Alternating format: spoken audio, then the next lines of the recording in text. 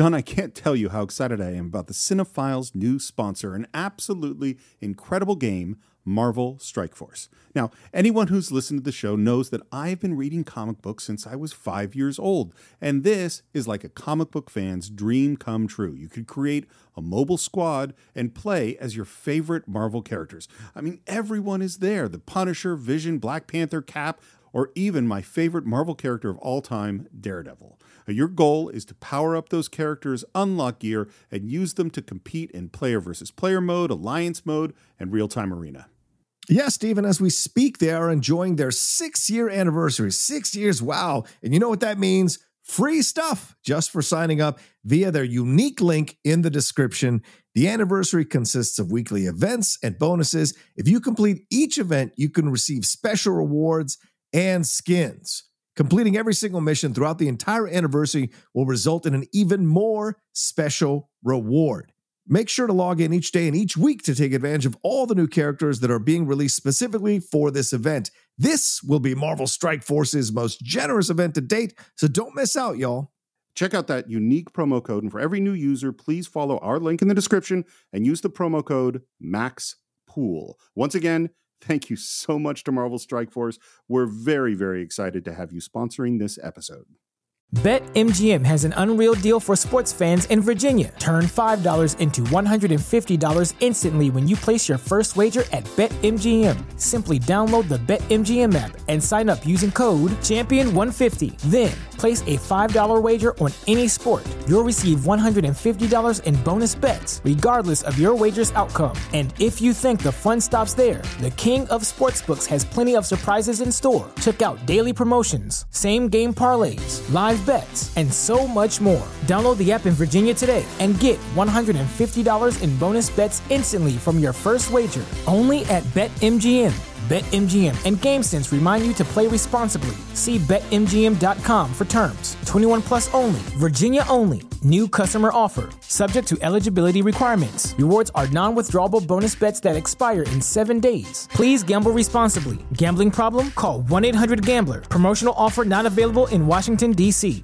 Hello, everyone, and welcome to the Cinephiles for a very special edition. We've had kind of a tough week. We've lost two great writers, Stan Lee, that you're going to hear about later in the week, and we also just this morning lost the great William Goldman. And so we thought we'd re-release. We have 2 episodes that we did of William Goldman, and the first one that we're releasing here is All the President's Men.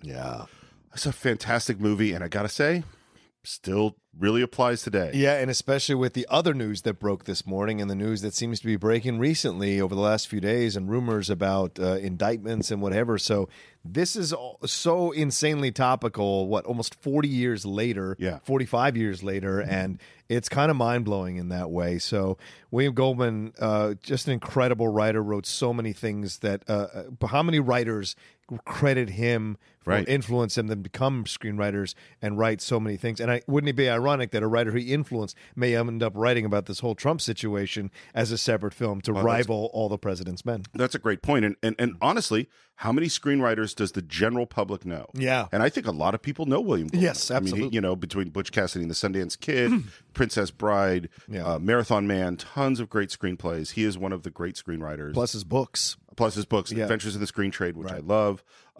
So and of course the Princess Bride book, which is fantastic. Yes. Which is just love. And of course this has one of my very favorite guests of all time because it is my wife. That's right. Karen P. Morris joins us for this episode. So we're going to take you back to I think just over a year ago to listen to our episode on All the President's Men. You guys are probably pretty tired, right? Well, you should be. Go on home. Get a nice hot bath. Rest up 15 minutes. Then get your asses back in gear. We're under a lot of pressure, and you put us there. Nothing's riding on this except the First Amendment of the Constitution, freedom of the press, and maybe the future of the country. Not that any of that matters. But if you guys fuck up again, I'm going to get mad.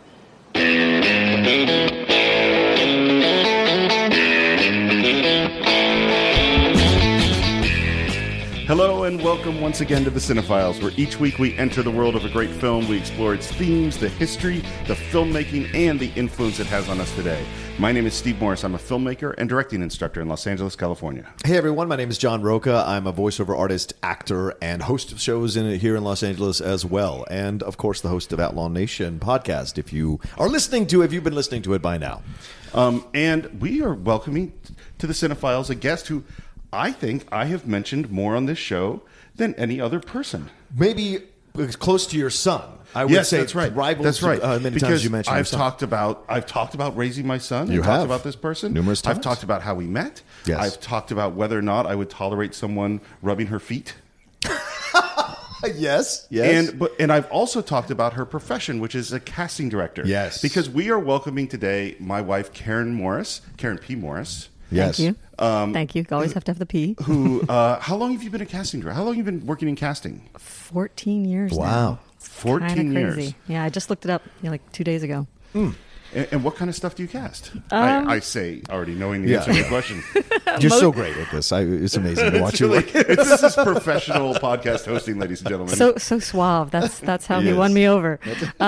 Basically, mostly television, occasionally films here and there. But I do like working in TV. It's I think a really fun medium, especially right now. And you've worked with a bunch of casting directors, right? Whole bunch of different casting directors. Can you name some of them that you'd like to talk about? Richard Hicks and David Rubin, Ronnie Yeskel, Jamie Rudofsky, who's one of my best friends in the whole wide world and my favorite person to work with.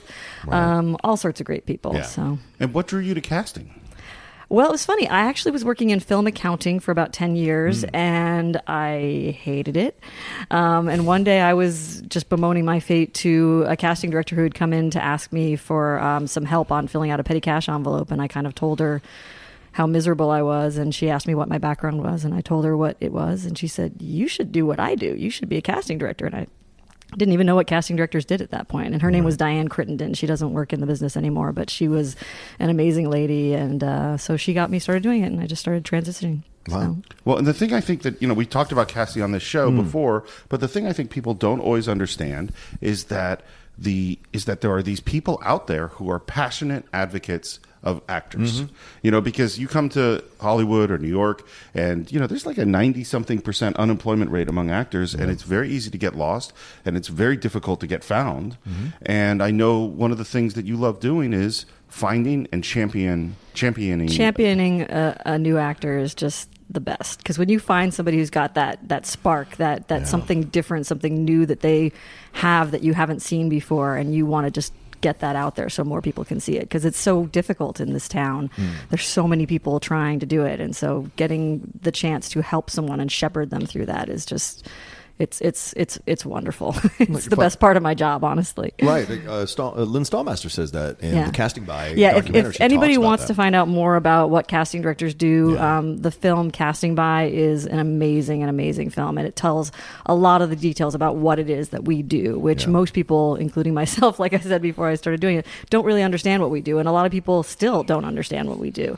And oh my God, it's an amazing film, and it tells you sort of the breakdown from the studio system into the current way that we do things, and it shows you all the amazing actors that we probably never would have had become movie stars if these two people hadn't kind of done what they did, and it's fought for them. And all these interesting looking, not pretty New York based actors who were more Broadway type people, and they just found these people that had these edges to them and these multifaceted levels, and it's just I should watch it on like an annual basis, because it just inspires me every time I do. And speaking of great casts, the movie we're going to talk about today has a phenomenal cast, and that movie is All the President's Men. Yeah. And I think you first brought up that we should do it. Yes. Because we're looking, and this is not a political podcast. It is not. There's a podcast where we want to talk about movies. Sure. But movies talk about the world. Yeah. And sometimes there's a movie that this is the movie we need to talk about right now. And so, Karen, how did you first come to All the President's Men? It's funny because I listened to your show. Obviously, I've been thinking about that the last couple of days, and I honestly can't remember when I first saw it. Oh, wow. I literally believe that this film has always been in my consciousness. Like, my father was a political guy. He was always into politics. He wanted to be obsessively political. Yeah, well, much more in later years, obsessively political. But definitely, he's always been into that, and he's also always been a bit of a writer. And this movie spoke to him on some deep personal level.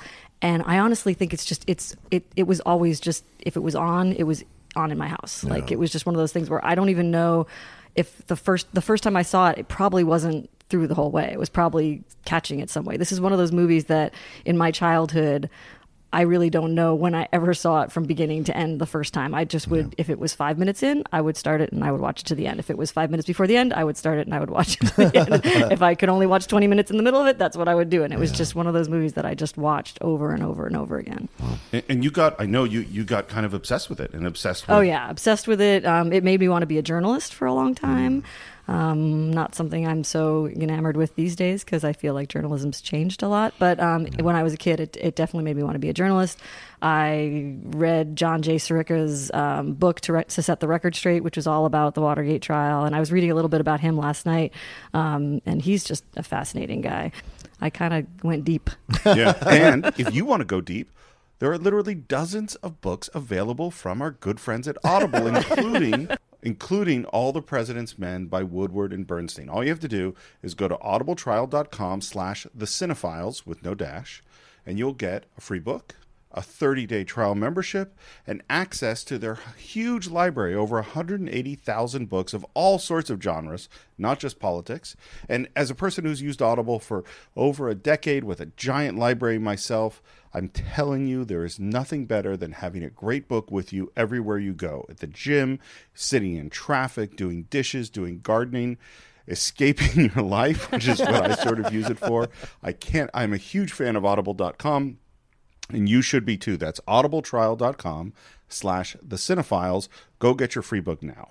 And now that I've finished doing our shameless plug, John, what about you? How'd you first come to Well, film? for me, I grew up in D.C., so I became a political junkie. It doesn't mean like everybody who grows up in D.C. is, but for me, I always had an affinity for it, even as a young child. So for me, this film came into my consciousness probably in my teen years when they, like I've talked about on the show many times, WDCA 20 or Metro Media 5 in D.C. would show films in the afternoons, on Saturday afternoon and Sunday afternoon. So when I started to develop a affinity for films, I would sit all afternoon and watch films back to back to back. And so that's awesome. That was my life for a long time. I mean, I'd go out and play football, whatever, and I wasn't a shut-in or anything. But on Saturdays, that was my day to sit and watch TV. And I remember stumbling upon this one Sunday. I didn't know what it was about. I think it was 14 or 15 years old.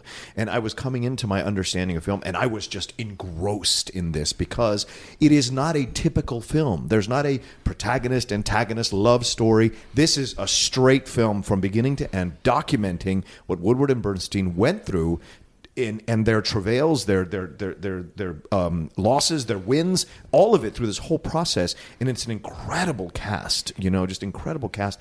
And the pace of the film never lets up. So for me, everything about it is different too. I mean, like the angles and the way that they shoot things, the long drawn out, they take more liberties in taking time with things than most films have done, I believe, even to this day, because they had to. It was not, they couldn't tell it traditionally. And so it's so fascinating, even now, to watch it, over and over again, is you, every time you watch it, you go, oh, that's interesting. Why did they choose to do it that way? Well, that was making it cinematically interesting, something that's kind of more cerebral, and it's hard to find a way to make that filmic. Right. And I think that's why it stuck with me, because it was such an unusual way to do a film that I kept coming back to it whenever it would come on. And, just all the Dustin Hoffman, Rob Redford, like all of them just kind of sucked me in. So for me, and I've watched it numerous times over the years, over and over and over again. And this last time was so powerful because of what's happening in our current political climate. So... Yeah, for me, as the oldest one in the room, I have a vague memory of Watergate. Like, I have a vague memory of my parents were watching this thing and talking about this thing. I'm born in 68, so 74, I'm like 6. And I, like you, Karen, I don't really remember when I first saw the film, but I certainly remember maybe in high school watching it again and going, oh, wow.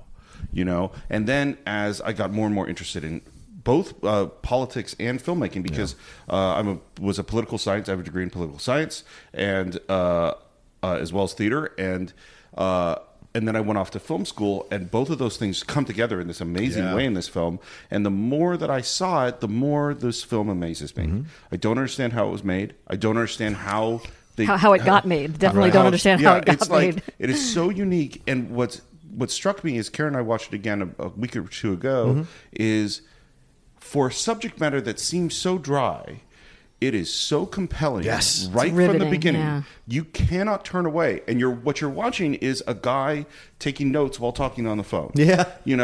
Or a guy typing. Right. And you go, well, that's the most boring thing that you could but it's possibly funny. We put talked on about film. this last night because I rewatched it again last night because Yeah. I just really wanted to have it fresh in my mind before today, even though we just watched it a week and a half ago. But honestly, Steve came downstairs and caught me at one point, and I had to pause it and say, Robert Redford is amazing here because he's finding these ways. I have no idea if it's accurate.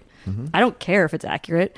It's beautiful. When he's on the phone at the beginning, just getting into it, he has this giddiness whenever someone hangs up on him or whenever someone says something unbelievable. And he's like a little kid discovering this massive, wonderful thing for the first time. And like I said, I have no idea if that's true for what Woodward was feeling when he was going through it. But filmically, as an actor choice, I just love it because it just makes you love Redford even more. It makes you fall in love with that character that he's playing and really get on his side and want him to succeed and get the story. Yeah, and it gives him a level because people make a big deal about the fact that he's only been there 9 months. Exactly. Right? And so it gives the fact that he's getting hung up on to him is a badge of honor. Right. Because back then, it used to matter in and journalism to be it hung shows up on. like the reason he is still there after 9 months and the reason he should stay there is because he cares. He's tenacious. He wants to find out what the story is. And he's enjoying the process as scary and crazy as it is.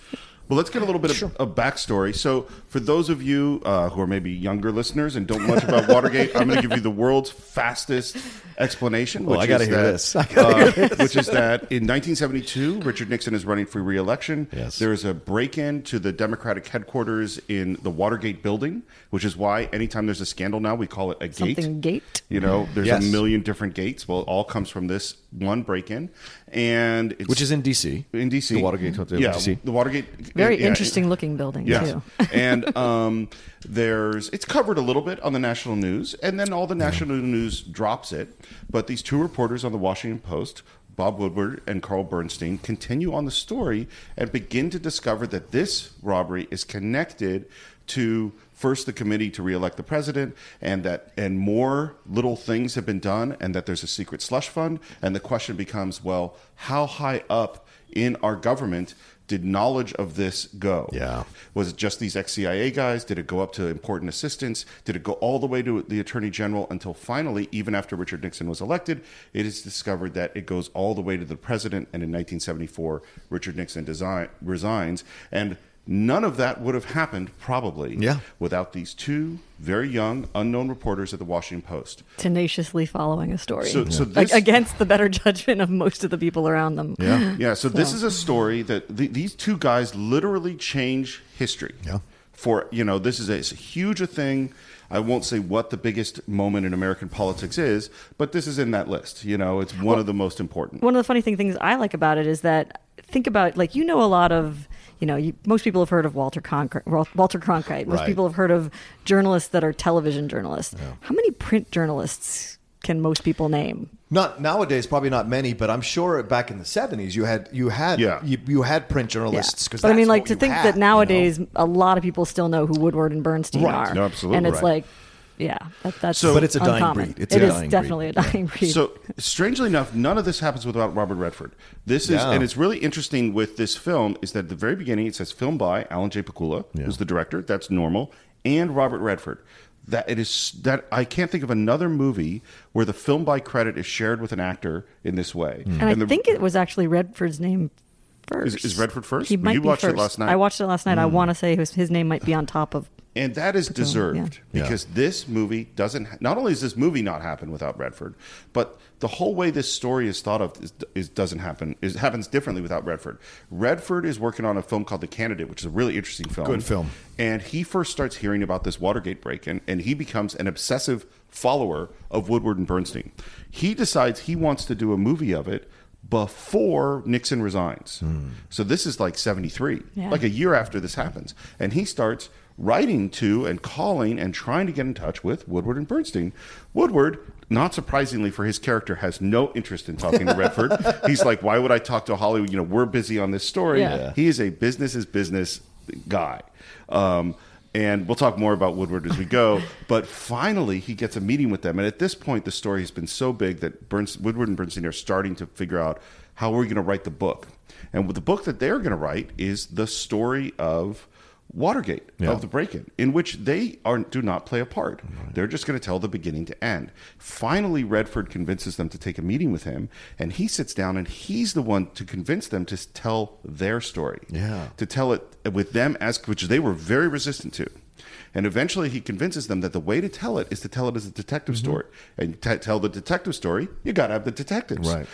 And from that point, he's helping them with the book, All the President's Men, while at the same time getting ready to start on the movie, and that's when Nixon resigns.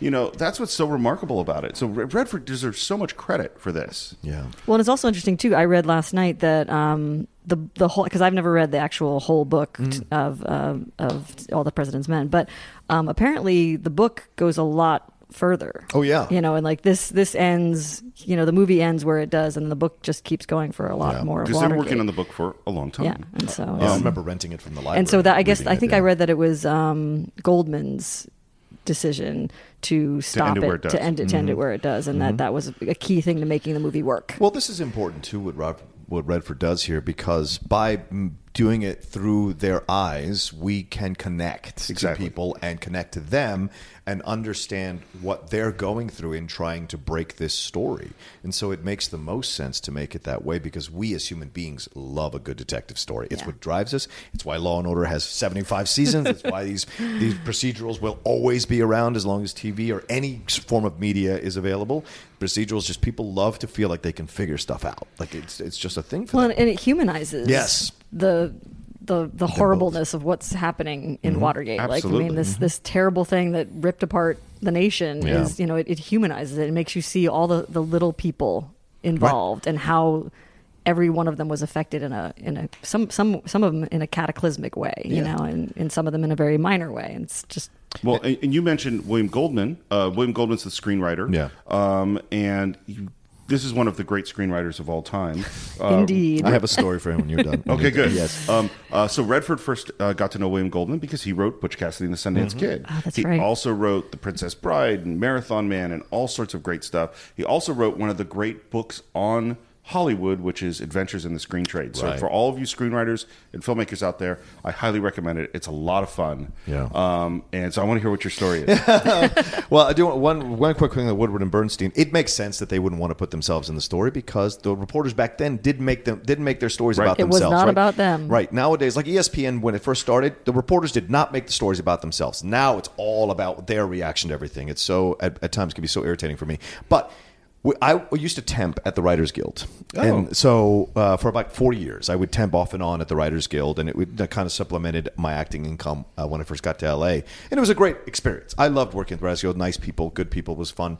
But I worked for a particular department, and I was tasked with sending this letter to William Goldman. And I was given the wrong information, and it removed his credit from something. Now, at this point, I'm not that familiar with William Goldman. He sends the most scathing letter to destroy me about, like, who is this kid that sends me this letter and tells me this, that I wrote, blah, blah, blah. You need to... And the department head, to her credit, came up to me and she said, "What were you told?" And I showed her the emails, and she goes, "Okay, clearly it was a miscommunication. Don't worry about it." Because I was like, "Oh my God!" Everyone's like, "William Goldman, don't send him anything anymore. He's gonna sue us." Blah blah blah. There was a whole thing, and I was like, completely like, "Oh my God, I'm so sorry." Once I saw his credits, I was like, "Oh my God, I'm an idiot. I should have triple checked this whole thing." But I was just trying to make my money. You're a temp. Yeah, A temp should not be said. It's like, hey, temp, write to Francis Ford Coppola. You're right. But I guess they figured because Tell I'd him he been didn't there. make The Godfather. Yeah, exactly. He didn't write The Godfather. But it was and it was a very eloquent destruction. So I will say he's a fantastic writer. Oh, no question. Well, and Please tell me you still have this letter somewhere. Are you kidding?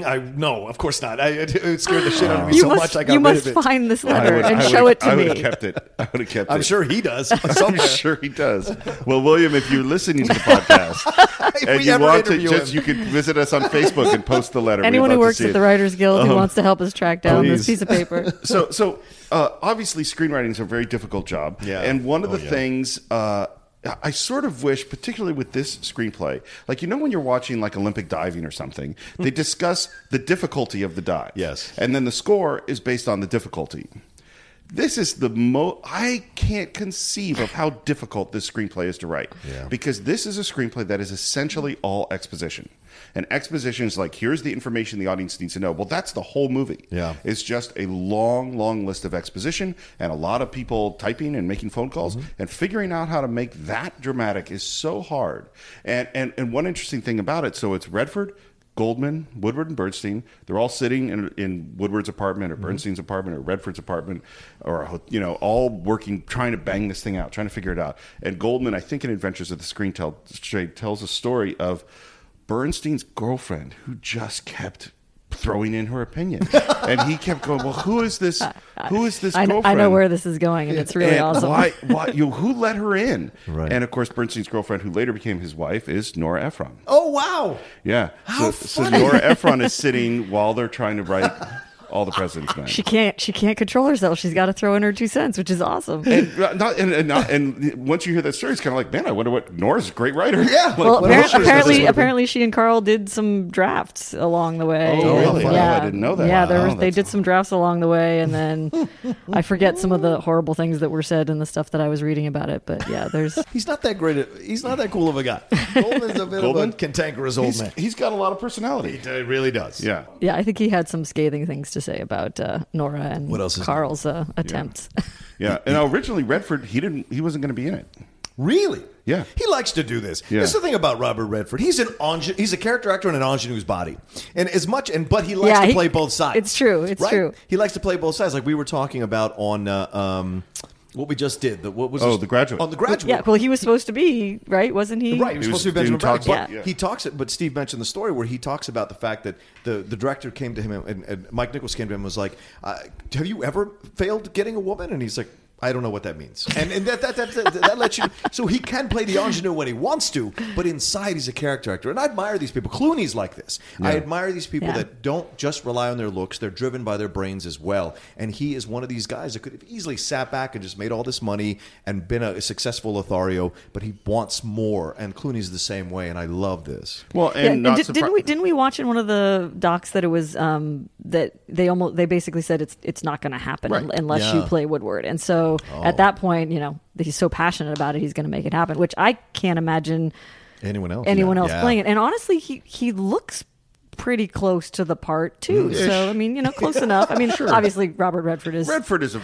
really attractive I'm man. not talking smack about Bob Woodward's looks.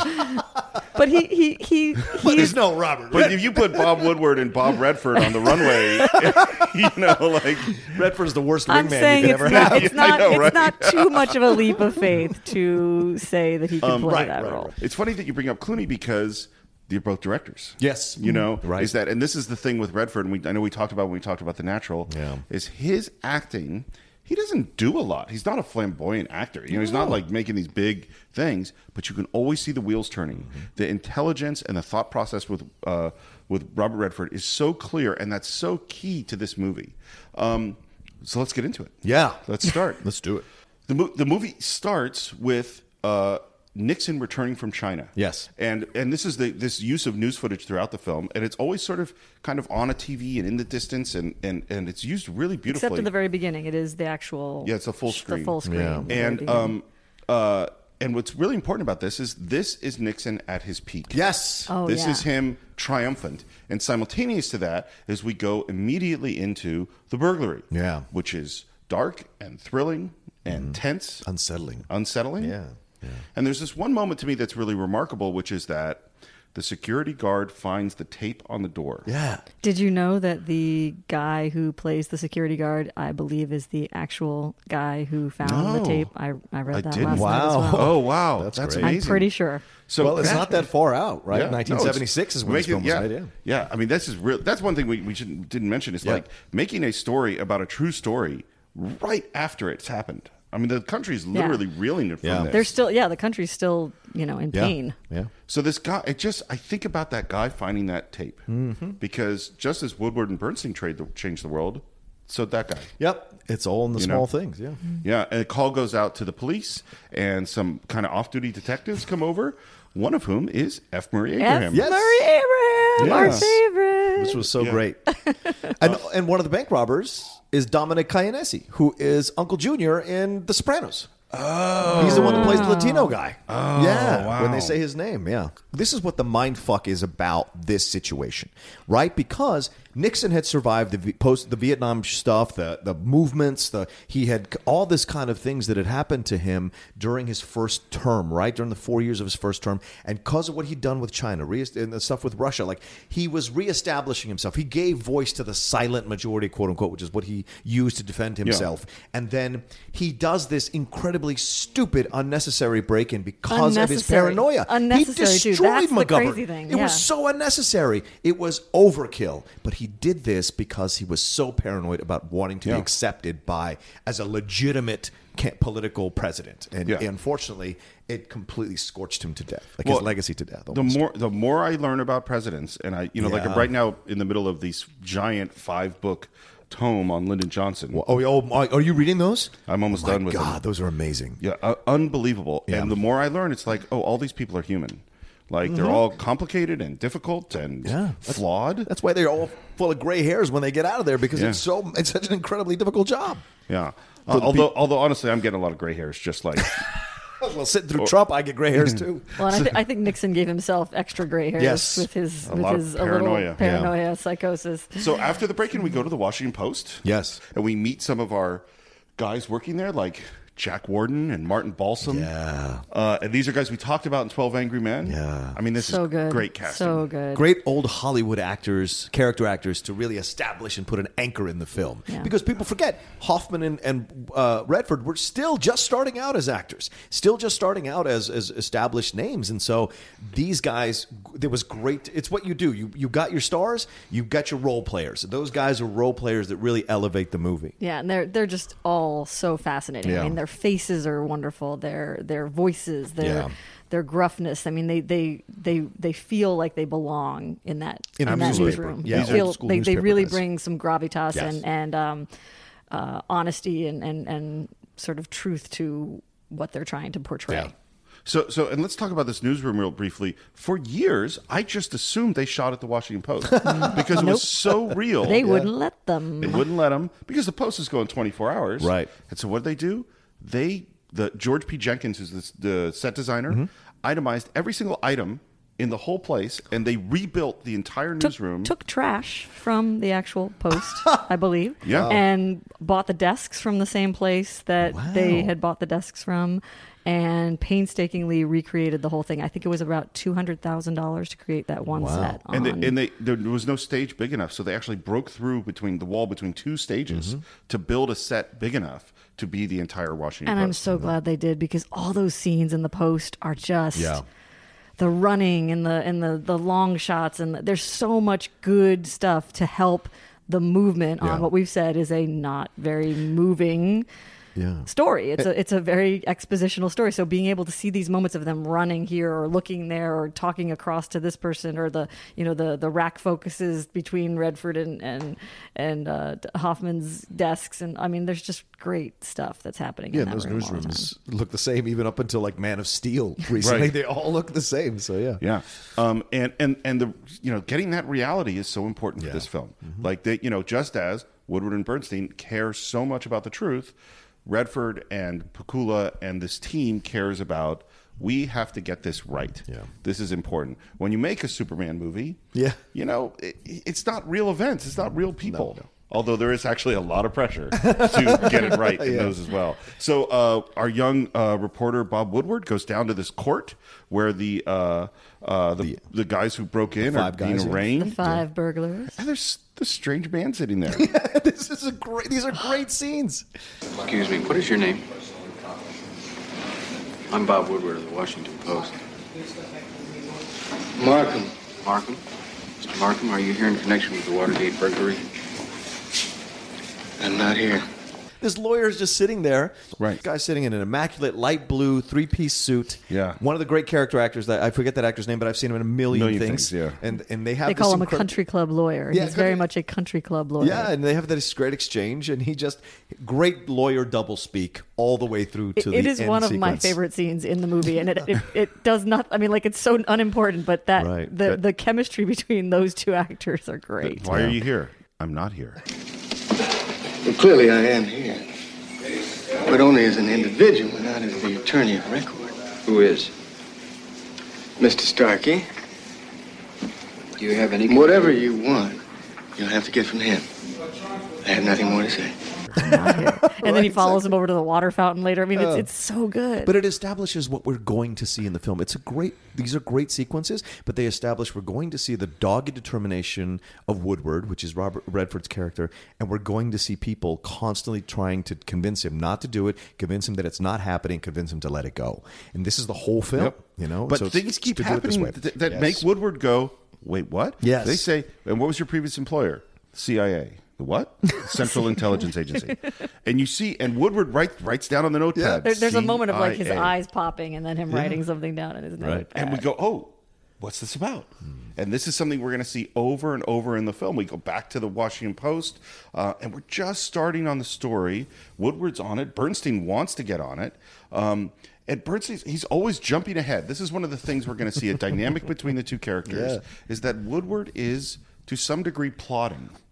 He's like, we must know everything. Which is necessary in journalism, I think. I mean, that's why I think he's necessary for this story to have happened. Yeah. Well, and if you read I've read a couple of his books, and if you read any of his books or you see him interviewed, he is, and I mean this lovingly, like one of the most boring people in the world. And he can be cantankerous as well. I've seen him on CNN and other things interviewed at times, and it's like, you know. He's just like, this is the truth. Right. And if someone tries to get him to say something that he doesn't know, he's like, I can't comment on that. Yeah. I know nothing. Well, there's several times in the movie where they do the thing of like, well, if you woke up in the morning and there's snow on the ground, then you can deduce that it snowed last night, which I guess is true. But then there's another one where he's like, well, if a guy asks me for an address, is he stalking me or is he lost? Right. You know, I mean, like there's definitely, it's all about perception, and Woodward's perception is very, very specifically his, and Bernstein's is very and this is what's so his. important about this film, and why I think all of us wanted to talk about right now, is this is a movie about finding the truth. Yeah. What is the truth? What can we really know for certain? And we need a lot of finding the truth right now, because it's hard. Yeah. It's tough. Yeah. And this is the difference. Establishes the difference between both of them, right? What you said, Steve. Woodward is about what is the truth. Bernstein is about how do I make the truth interesting to read, right? Well, so and where can I jump to next? What can I deduce from the little bit of truth I have? Right, and that's a great combination. You need to have those two people. That's why they're such a great team. Is that they really complement and pull each other back. Exactly. Well. And restrict and influence. Exactly. Right? And it's great casting with Redford, who is the star, the more like, controlled, thoughtful guy, and Dustin Hoffman, who is the big character actor guy.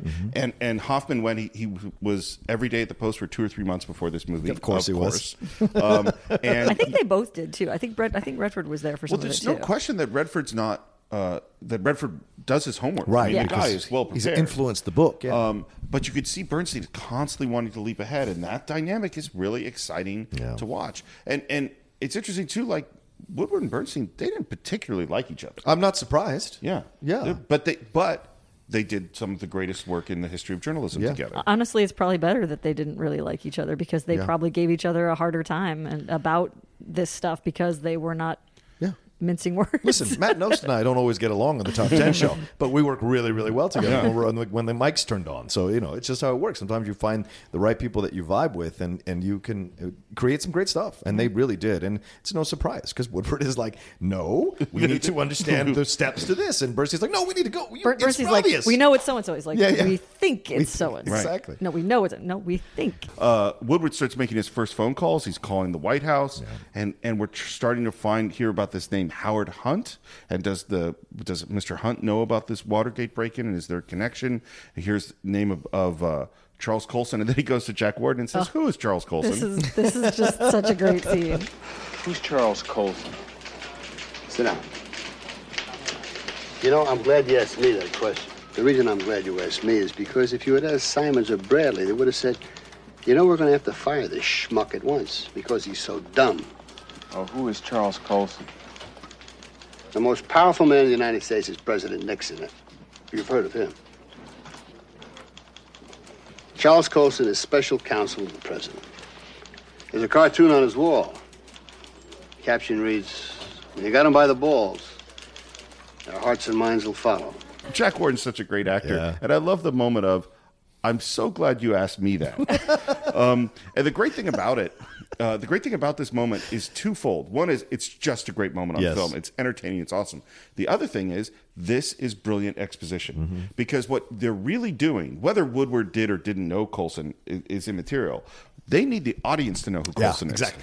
And then they take it even further because in another scene, just like one or two later, he then chooses to say, well, we're talking about Colson, the special counsel. And so he then chooses to then educate the rest of the room, who probably obviously already know. But he's choosing to, just in case, let me show you the knowledge that I have, which it's just a lovely piece of exposition. And we also start to see just the taking careful notes, drawing little doodles, and for whatever reason, and this is where, if you haven't seen this film and you've heard us talk about taking notes and sitting, you're thinking this movie is slow. Yeah. It ain't. No. It is so compelling and involving as this mystery is unraveling.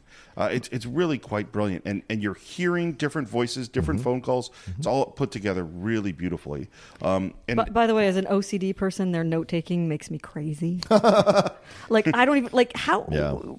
He's writing on the same phone conversation 20 different places on the page. How does he remember what came from what thing? Like, it made me crazy. And particularly when these are important and they reference over and over again, like, yes, I have that in my notes. Therefore, it's proof. Yeah, this is like... It's right between the doodle of the house. and the guy in the dark sunglasses. Yeah, but that's how a mind works sometimes, right? Connective tissues to words, like maybe the house connects to something. It's interesting.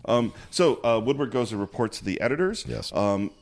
And one of these cool things is that, little tiny clues that stick out, like the CIA thing stuck out, or this time they volunteered that Hunt was innocent, but he hadn't asked them that question yet. That was great. Yeah, that's a great scene. Then a PR guy said this weird thing to me. He said, I'm convinced that neither Mr. Colson or anyone else at the White House had any knowledge of or participation in this deplorable incident at the Democratic National Committee. Isn't that what you expect them to say? Absolutely.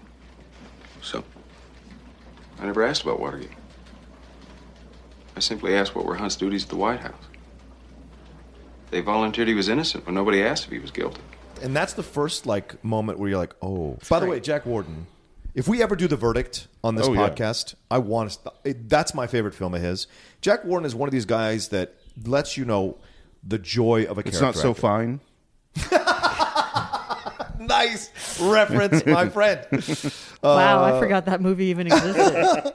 Jack Warden is so great because he's one of these actors that no matter what he's doing, you believe every second of screen time that he's on. There is nothing but truth in his work. And in this, I love the outfit they put him in. I love the way he delivers his lines, the matter-of-factness.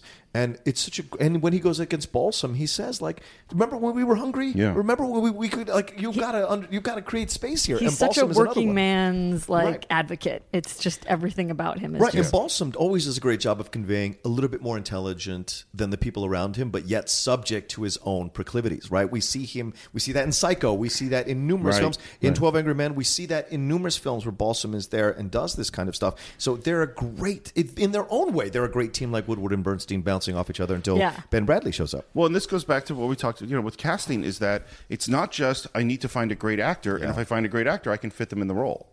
It's finding the right person. Exactly. Yeah, it's the chemistry between and among actors and with the directors. And There's just something magical. And one of the things that starts happening in this editorial meeting is now we started to go, oh, maybe there's a story here. Yeah. Why would we put Woodward and Bernstein on this I story? put the rookies on the story, right? Yeah, let's get some pros on this. Yeah. And this is, as you say, Jack Warden is their advocate. He's like they're fighters. Yeah. They're going after it. And they're not quite working together yet. No. They're Woodward's on the story, Bernstein wants on the story, and Carl Bernstein's a guy, whereas Woodward started on the paper 9 months ago. Bernstein spent his whole life essentially in newspapers, from being a kid delivering papers to being an assistant. He has been around papers. He's like, I've been on this since I was 16. Yeah. I mean, he's been working it and not getting anywhere. Yeah. And just getting these. He knows the ropes, but he hasn't had that chance yet. And he wants on this story. And I think what's great about Hoffman's performance in this whole film is, he's got his overt aggressive moments, and that's later, like that scene where he's running in the dark to the car with Robert Redford, which is so unnecessary, but Hoffman wanted to do that because he wanted to show how great he is as an actor. But there's this, he's sitting on this aggression, like this desire to do things. And even when he's sitting there leaning against the desk with his big floppy hair, he has this, you can feel his desire to want to jump in and want to be a part of it and want to be. So it's so great because it's a great juxtaposition to Redford's calmness as Woodward. So I love the back and I love what he's doing as an actor in this whole film.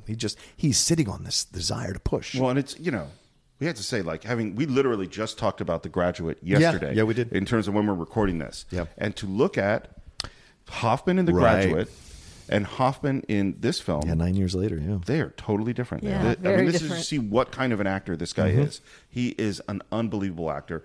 The moment when Bernstein rewrites Woodward's stuff.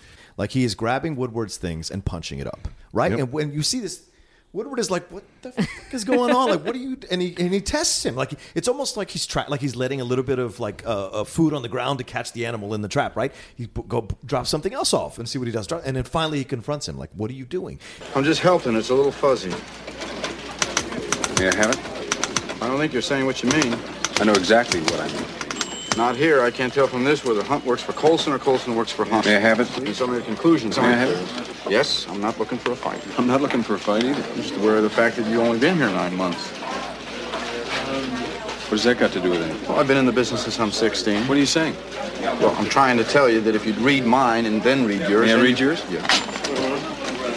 I walked by, gave yours a glance. It didn't look right, so I just figured I'd refine it a little. That first paragraph has to have more clarity. The reader's going to understand it. You don't mention Colson's name to the third paragraph. I think mine's better, but you go ahead and read it. If you think yours is better, we'll give yours to the desk. I've got Colson's name up front. He was a White House consultant and nobody knows it. Yours is better. It's so key to the characters is that Bernstein teaches Woodward something about writing, and Woodward accepts it. Is willing to learn. Yes. Well, and it's also interesting too because Woodward is almost testing Bernstein early on. Like he puts the page down and doesn't know anything's happening, and then he sees something and he's like, "What just happened here?" And so he puts another page down and he starts to watch more closely. Like he's doing investigative journalism on his. He's being Woodward. Point, Karen. He's doing Woodward, and then of course Bernstein does Bernstein, and so it's so great because that's like a perfect encapsulation of their two characters in that one scene. We have to know, Woodward is a Midwestern WASP conservative Republican. I love when he admits that he's a Republican, and when Bernstein's face this is guy like, voted what? for Nixon, and Bernstein is a liberal, radical, Jewish city guy. They're just completely different. In their methods and their way of working. They're just really, really different people. And now finally we got our team. Yeah. And they're really going to work together. And one of the first things we see is Bernstein sort of charming this he's having lunch on this rooftop in D.C. and kind of charming her. And we see that, this is the guy with the personality. Yes. Which Woodward doesn't really have so much. And that But Woodward has a different kind of personality, which comes out later in a couple of the other scenes with the women that we'll talk about when we get there. But how ironic that it's Hoffman who has a personality. I know, right? Isn't it great? But then Redford doesn't need to, does he? He doesn't have to woo. He just is, right? Where Bernstein, it's great the way he does that. And it's a great back and forth between him and the actress in that scene because he's trying to get to a certain thing. And he's got to massage her a little bit to get the information. Yeah. Well, and one of the things that is because this is a mystery. Yeah. And one of the things that you have to understand about a mystery is that mysteries are based on clues. Yeah. And that each clue leads you to the next piece of information. If that clue isn't clear, the movie stops. Yeah. And that's definitely how this follows, because that is the woman who says, they were obsessed with the Kennedys. They're checking out all these books on the Kennedys. Mm-hmm. This idea of checking on books, that leads them to the library. Right. The first thing they do is they call the White House librarian, and then this is one of those moments because she says one thing, and then immediately changes. But what's more important is that somebody got to her in that space of How do you life. know somebody got to her? Because she said that Hunt had a lot. There was a lot of books that Hunt checked out, and then she comes back. She's I don't even know Woodward. Mr. Woodward, Ken Clausen calling back. I've just talked with the librarian. Yes, sir? She denies that the conversation with Mr. Bernstein ever took place, and she I'm said sorry. She referred Excuse him me, to sir. the I'm sorry. You press say officer. she denies even knowing about the conversation taking place? That's right. She said someone did call her asking about Mr. Hunt, but all she did was refer him to the press office, and she denies that any other Total conversation bullshit. And listen, I don't, Steve, I will take the hit on this. I don't give a fuck. This is what's happening now. This is what's happening now. What we see, the doublespeak going on about this Russia situation with Trump. We see it. Flynn just accepted money. They just found that out. Like, this stuff is happening right fucking now, and people need to understand that it's happening now. Watch this movie and see that. Open your mind, no matter how you feel or which way you voted. Open your mind and see. Redford is a Republican, but he knows he seeks the truth because it's our country is at stake, and that's why this movie, it's still, in those moments, had just resonated with me even more powerfully this time around watching it, because I'm actually seeing it happen on my TV screens all over again. Well, and what I'd say is, regardless of your politics, you should be interested in the truth. Yes. Absolutely. Is that whatever that is, and the truth, and one of the things that we see in this movie, the only way to find out the truth is slowly. Yes. And carefully. Methodically, yes. Methodically. Which comes up later in the conversation with Deep Throat, but yes. Yeah. Well, and it's also fascinating because if you think about it, I mean, at least prior to the current recent things that have happened in our political climate, Watergate has always been like the biggest political thing that has ever happened, at least in my awareness. It seems like that was always, if you were going to bring up the biggest political scandal, it was going to be Watergate, because it led to the resignation of a president. And now Watergate looks like child's play compared to the things that we're looking at happening right now. It's I mean, watching it again, it just makes you go, these are the things that brought down a president. Yeah, these are the things that literally ended Nixon's presidency. And how is this not happening right now? It's a petty human frailty versus something that threatens our existence as a country, right? Those are the two differences. Oh, that's a lot. Okay, let's move on. So as I said, I'll take the hit. Steve is safe here. Steve is great. I'll take the hit. You can yell at me. When we get to the end of this podcast, I have some stuff I'm going to say too. Awesome. So the librarian leads us to the library. Yes. And we go to the Library of Congress, and this shot is so important in the film and so iconic, which is they're sitting there going through the card catalog one by one, and the camera pulls up and up and up. The God's eye view. Up. And everything about that scene. I mean, the Foley on that scene is amazing. Like the sounds of the cards. Because I remember going back and we're forth. old enough to remember looking for things in the libraries. cinematography. There are some dissolves, I think. Yeah, they wanted to do it all as one move, but they couldn't because they technically couldn't make it happen. Everything about it. And it's like there's nothing happening in this shot. There's literally nothing happening except them going through the cards. And it is one of my favorite shots in the whole movie. And every time I think of the movie, that is one of the clearest visuals that pops into my head, is that the circles upon the circles upon circles and the pullback. And it's just and I think, I'm not positive, is that the first place that music comes in? Yeah, I think it's the first music cue. It's the first music cue, which is perfect because it's using it to sort of evoke the time spent and give you some of the feelings about what are we getting into here, and it's just the music is so good in that moment, and it's just it's great. Yeah. And it also shows you the conspiracy. You can only go so deep, right? That you can't have everybody on your side in a conspiracy. They went just a few levels lower than the librarian. They found this guy who's like, you want everything? Okay, you may not want it, but I'll give it to you. Right, I got it. I'll give it to you. And that's what happens. They're not thinking further all the way down. And it's really hard to keep a big secret. And the sad thing about that is you really want them to find a card, and they don't find anything. But, You're like, you found the mother lode, but nothing's there. That's why he said, damn it. You don't want to look. But this is what's so important about this shot is that and I know I've said this on the podcast before, but with a lot of my students, they're so excited to do the cool shot. And the reason they want to do a cool shot is because they want to do a cool shot. Right. And what they don't understand is that a shot like this, or going into the Copacabana or Goodfellas, or the opening of Touch of Evil, or whatever it is, those shots are specifically chosen not just because they're cool, although they are, but because they tell the story. Yeah, they've got to be motivated. And this shot is a needle in a haystack. Yeah. This shot says the boring, plodding, meticulous nature of the work, the hopelessness of it, the discipline of it, the time-consumingness of it. That's what this shot's about. It is an amazing shot. Right. But what's really amazing about it is how it tells the story. Yeah, the conveying of what it's all about. Yeah. I love how so many people get into those kinds of things, reporter or cop or detective or ER, and they're like, it's not how it is on TV. They make a real cool point. You don't solve cases in like 2 weeks. It really takes a long time. And so, people get like into this line of work and they're like, oh man, this isn't what I thought it was going to be. Well, this is one of the challenges of this film that's so amazing is how do I show you how boring and hard this work is and make it not boring? And not bore you while I'm doing it. And this movie's amazing at doing it. So we go back to the Washington Post and now we get to meet Ben Bradlee. Yeah. So good. Jason Robards. He's one of my all-time favorite actors. Yeah, he's amazing in everything that he does, but I love him in this. And again, from watching some of the documentaries, he's great casting because he really looks like him too. Yeah, he does. He really does. I mean, it's good. And this is a really important figure in the United States. The editor of the Washington Post at this key time, this is a really important guy. I remember I used to manage bookstores, and one of the first things when I became a manager of bookstore, assistant manager of bookstore, was getting Ben Bradlee's biography and reading it. Oh, I've never read it. It's a fantastic biography. It's so engrossing from beginning to end.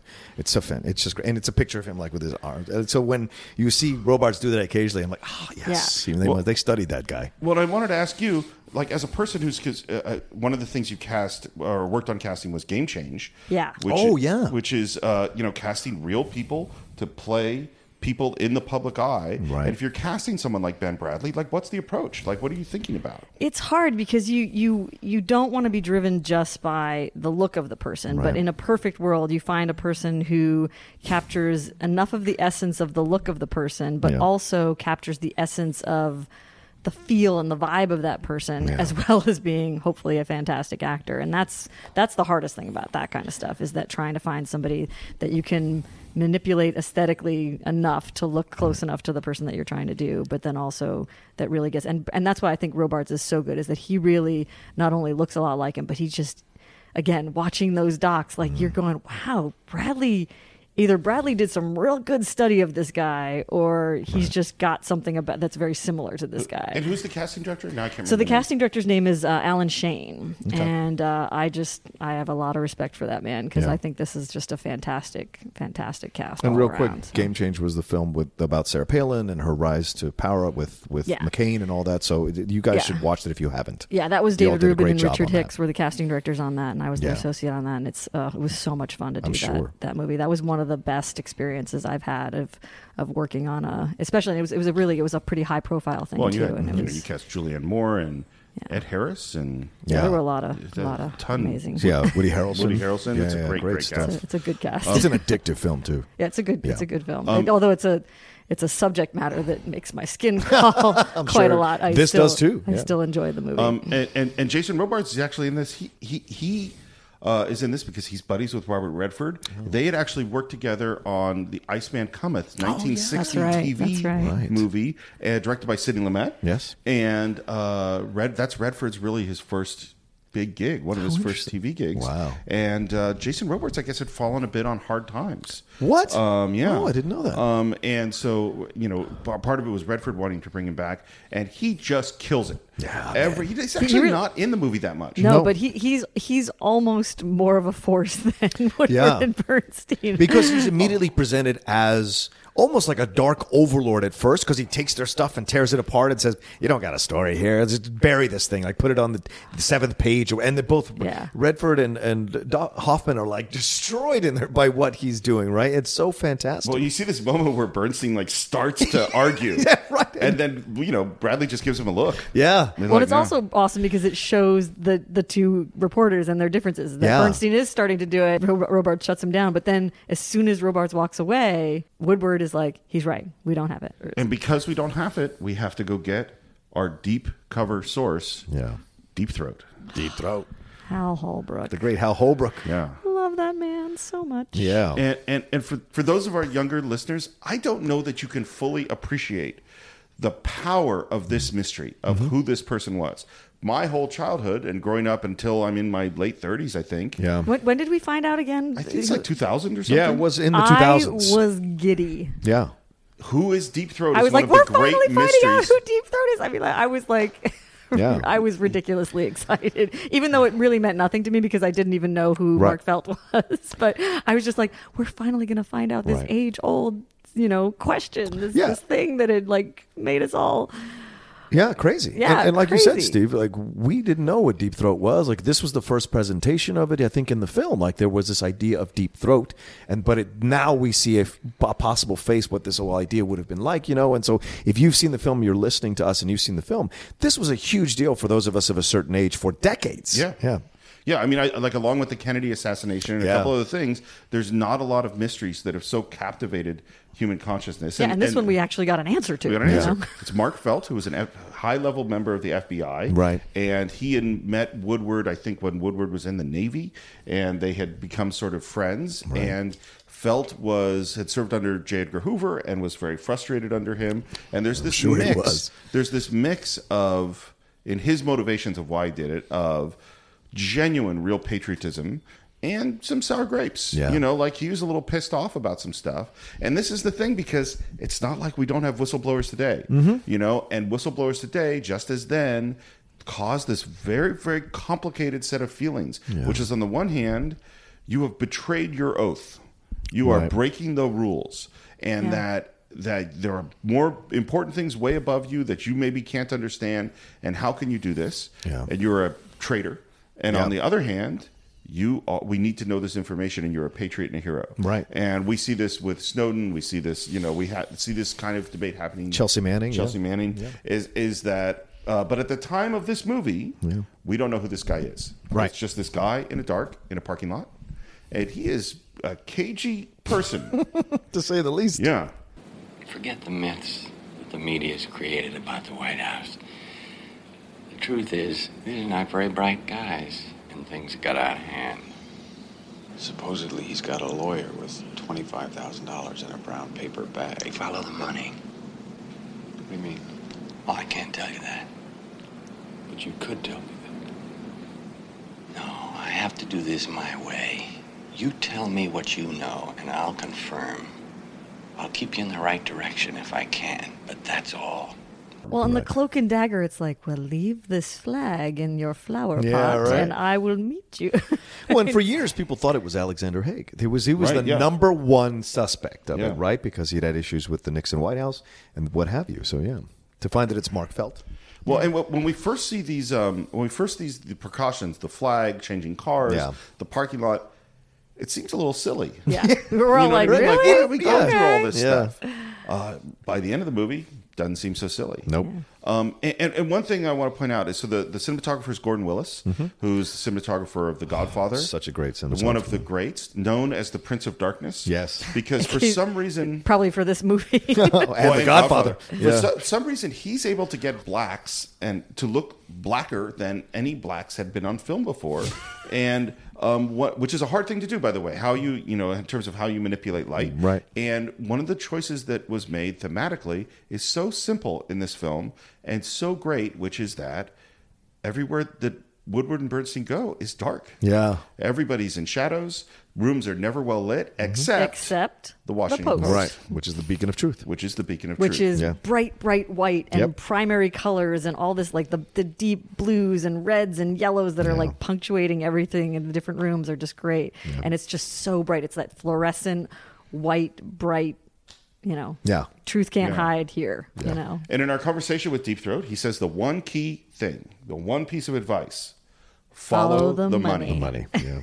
And that takes us on the next step of our Although, journey. again, I read something that's not in the book. That was made by the movie. That was a movie thing. Well, it's been the truth ever since. Yeah. People always say follow the money. Yeah. Well, this is the one of the things about fiction made about real subjects is that Shakespeare was really not very accurate at all in his histories.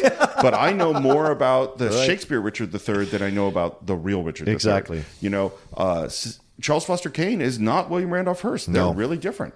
No, but at certain points, the fiction becomes more important than the reality. Yeah, even Gladiator, like Maximus, was not a bad emperor at all. No, he really saved his people for quite some time, and he did not die in the arena. No, it's not how he died.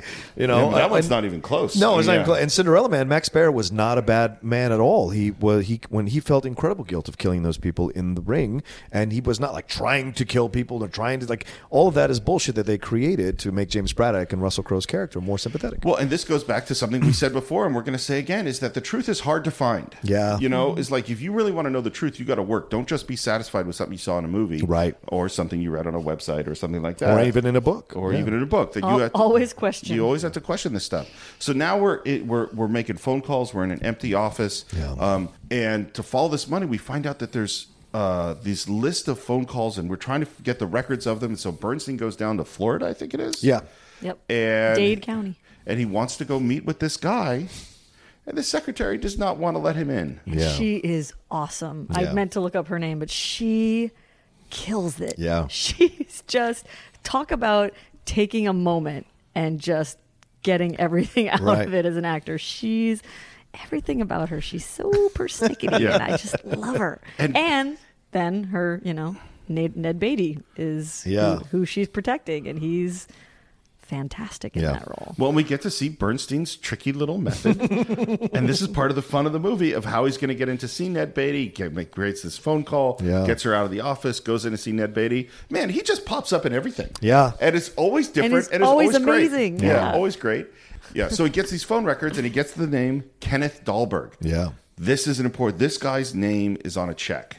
And so he calls up to Woodward. It says, we got to find out Kenneth Dahlberg in Minnesota or somewhere like that. And you know how you find that name? Phone books. And they recreated those phone books. Oh wow! Really? For the thing, That's they great. recreated the phone books for the set. And again, if I want to find something out, I say Google. Yes.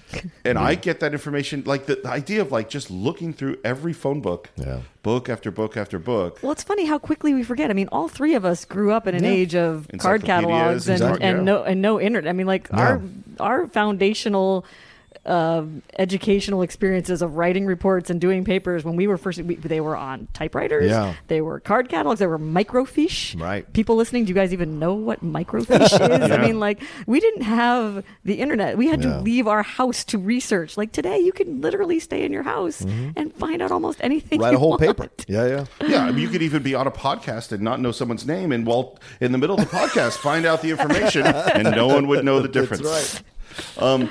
So he's going to make this phone call to Kenneth Dahlberg. This phone call is remarkable. Yeah. It is absolutely remarkable. And it's, again, this is a shot that is not showy, but it is a 6-minute long, all-in-one take wow, shot. 6 minutes? 6 minutes. Wow. Robert Redford believes this is the highlight of his career. This shot. That's great. It is so difficult. Wow, I wish you had told me that before I rewatched it last night. I would have paid more more attention to that particular scene. It's so difficult technically. Yeah. So first of all, what you'll see is that he's making this phone call in the foreground. In the background, there's a group of people at the Washington Post, and they're talking, and they're partying, and there's all sorts of things going on. And they're both in focus. And to do this, you use what's called a split diopter, which means that you have one side of the lens that has one focal length, and the other side that has a different focal length. And you'll notice between them, there's this border of blurriness. Yeah. and the camera is doing a slow move, and Redford's doing a slow move. And in order, he has to always be in the right place, and everything has to be timed out over these 6 minutes of exactly where the camera's going to be, what those extras are doing in the background, and where that barrier, that split diopter out of focus section is, or none of this works. Yeah. It's extremely difficult, and although it seems like there's very little going on, Redford's performance is really remarkable. Yeah. He's writing things down, and you can see, again, that thing with Redford, you can see the wheels turning in his mind as he's figuring things out. So amazing shot. Obviously, this is difficult for me. I'm caught in the middle of something, and I don't know what. What do you think it could be? Well, I deal with a lot of important people. People who work for the committee? Hello? For the committee. The committee to re-elect the president? Yes. You see, I raised that money in cash, and I have a winter home in Florida. Is that Miami? Boca Raton. And I didn't want to carry all that cash around. Now, you can understand that. Oh, of course I can. So I had it exchanged for the cashier's check. And how do you think it got into Barker's account? I know I shouldn't be telling you this.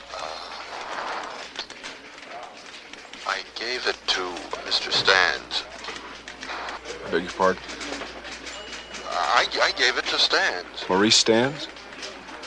The head of finance for Nixon? It's an amazing shot, and in this scene, we discover this key piece of information that he did write this check and who he reported to. There's also this really weird thing of... I've just been through a terrible ordeal. My neighbor's wife has been kidnapped. Right. Oh, yeah, that's so random and strange. And you goes like, well, that only could be the truth. Right. Because no one could ever make up something like that. But it also accentuates the unsettled nature of this entire film. Yeah. Like, it just adds more of unsettling feeling, and it does make it feel real. But what I think I love about this scene also is we get a sample of the amount of money that is being involved in. That is all, like, now we're getting a really, really concrete Yeah, example. because the numbers just escalate. Like yeah, $20,000. exactly. Yeah, exactly. You're like, bit what? by This is bit. insane. Higher and higher, yeah. Well, and there's this great moment, and again, it's just beautiful acting on Redford's part, where the Dahlberg says something like, I know I shouldn't be telling you this, but and Redford He gets that gleam in his eye like he did in the first scene. Yes. It's that same gleam in the beginning where he's like laughing when people are hanging up on him because he knows there's something there. And it's like this is what's so fascinating about acting is like so much in this film and in this scene in particular, Redford has to say one performance while showing us a different set of emotions. So he's getting really excited, but his voice has to be, oh no, it's fine. Yeah. You know, he has to be very kind of calm. Right. And that is just it's just beautiful. Well, and that was because Dahlberg is the first time we hear about Creep, right? Isn't Dahlberg where we learn? Because didn't he work for Creep? Yeah, he worked for Creep. So that's I where don't know if it's the first time. I think we've that heard might it, be the but- first time we get the inclination that Creep is somehow involved with this, the committee to re-elect the president. Yeah. And yet, even now, the editors are still skeptical of the story. They're still skeptical of Woodward and Bernstein, as they should be. Yeah, well, and this is big stuff. This isn't a local town paper. This is the Washington Yeah, it's the Post. Washington right? fucking You Post. could go bankrupt with this bullshit if you do the wrong stories. Yeah. I was having lunch at the Sans Souci. This White House guy, a good one, a pro, came up and asked, what is this Watergate compulsion with you guys? Compulsion? This is a story. This is not compulsion. I said, well, we think it's important. And he said, if it's so goddamn important, who in the hell are Woodward and Bernstein? Well, now, what do you expect him to say from the White House? You're doing a great job? Yeah, Hey, why don't you ask him what he's really saying? He wants to take the story away from Woodstein and give it to He's the got to national have some desk. experienced guys sitting around who know the politicians who have the contacts. We're aware of Exactly what anything like you you said it, sitting around. Dan, it's a dangerous story for this paper. What if your boys get it wrong? Then it's our ass, isn't it? We all have to go out and work for a living. Yeah. And we see Bradley is worried. It's the first time he hears the first time any of us hear the name Deep Throat. Yeah. Well, what else beside the money? Where's the goddamn story? The money's the key to whatever this is. Says who?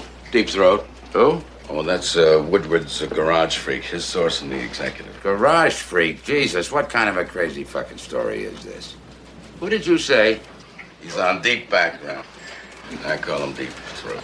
That the reveal of the name Deep Throat and the sort of titter. It's Balsam, right? Yeah, It's it's Balsam the Balsam's titter of like, well, I named him that because of the, he's kind of embarrassed about it, but also proud of it. It's Right. it's a beautiful moment as an actor of just kind of like, yeah. But as the veteran newspaper man, Bradley rejects it. Right. Bradley rejects this We're idea not of there. an unnamed source. He's like, it's ridiculous. Deep throat. Yeah. And Woodward and Bernstein are in this elevator kind of talking again, talking through this. And one of the things about this movie is a lot of ad lib. Yeah. And this elevator is a lot of ad lib. Wow. Yeah. Like one of the things they did, and this was Redford's idea, and Dustin Hoffman just thought it was the craziest thing ever. Yeah. And then it ended up loving it, which is that Redford came to Hoffman and said, you know what? We should learn each other's lines. Yeah, we should they learn both they both knew all of each other's lines so that they could be jumping in on each other. And they said, all the time. anytime you feel like it, you finish my line, or I'll finish your line, or you'll take it. So that there was never, because what Redford's suggestion was, it should, by the end of the film, feel like we're one person. Yeah, they're one mind. Well, and that's what you do on stage. Yeah. Like when you act on stage, you want to learn everyone else's lines because there will be a performance where one person forgets their line or jumps 3 pages. Yeah. And if you understand, you can steer them back into the scene. And a professional or a really good actor will understand, play the scene out, and corral the playback onto the tracks. And so, it's really important to do that. I always did that as a stage actor, is learning everyone else's lines. At that moment on stage, when that happens, you're never more alive. Yeah, it is. You're never more alive. It's so true. I had that happen during the Crucible for Arthur Miller. wow. Try to improv Arthur Miller when Tituba doesn't come on the scene to get questioned by us. Yeah. And I'm Putnam, and I'm like, we're running upstairs to the girl who's sick, and we're coming back down, and we're like, where is Tituba? Go get Tituba. So I'm sending everybody off the stage to go find her because nobody can seem to find her. I send one person out, they don't come back for like 2 minutes. I'm like, oh, you go find Tituba. So you're doing this whole thing, and I'm like, I don't know how much more I can improv Arthur Miller here, but we've got to figure something out. I keep running back up, and then finally Tituba shows up, the actress who played her. What had happened was she was knitting downstairs and had forgotten her cue. And when they ran down and got her, she flipped out so much that her tassels caught on the yarn. And so she was spinning around and around trying to rip the yarn off the tassels. And everyone, when she came on stage, I will say this, and I feel bad about it, I completely intimidated her in the scene as opposed to regular I was like, what is it? Like I just went overboard because I was so like frazzled by her not being on stage. You were in it. I was. You were in the deep. I was. But those are great moments because you're never more alive on a stage than when that's happening. I think all of us have some fantastic stories like I'm that. sure. So. And this is the thing. That aren't even our own sometimes.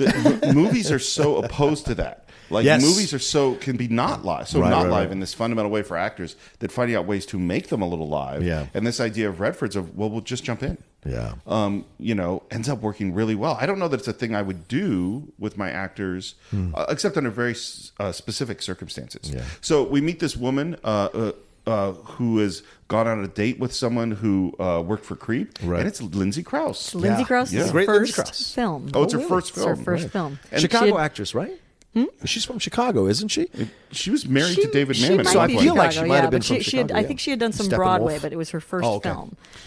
This was definitely her first film. She's amazing. Yep. And we get to this thing, which is how far do we push? Mm-hmm. Well, and this is the thing that I was talking about earlier that I love about the difference between Woodward and Bernstein too, is that Bernstein earlier we see him, he's aggressive, finessing the woman. Yeah. He's finessing her, he's charming her, and he's doing all the right things to get her to open up and all that kind of stuff. And then they're asking Lindsay Krause to do this thing that she really doesn't want to do. No.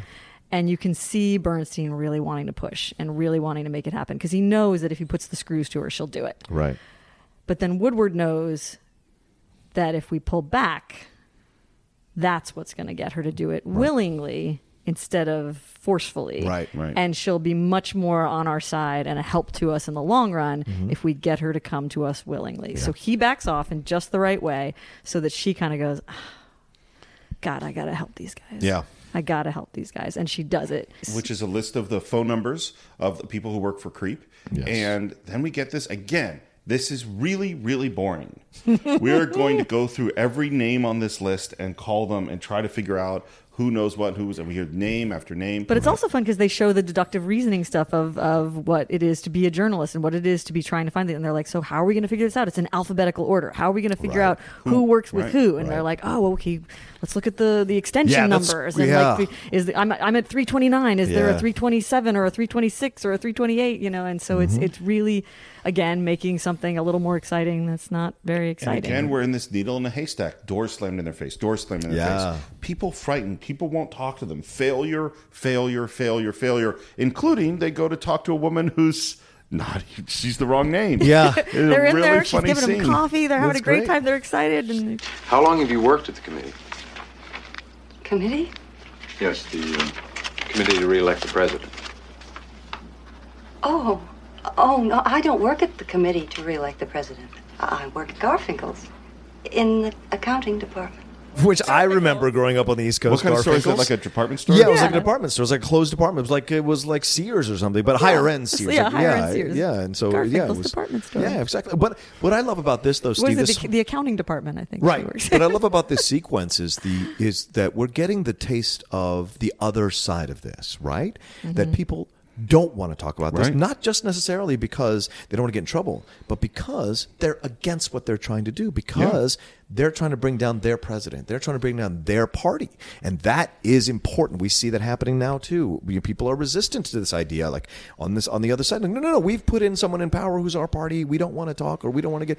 And that's a thing. That's a real thing. And I like that this film does a great job of showing both sides of this situation and giving voice to both sides so that you can decide where you fall. And this sequence does that. Well, and there's a point in any, not just politics, but any group thing where loyalty is really important. Yeah, man. And you don't talk smack outside of your group because, look, everybody's human. Everyone has flaws. Yeah. And the fact that, like, John Kennedy was a womanizer and they didn't talk about that, Sure. his womanizingness, to me, is not important to his presidency. Right.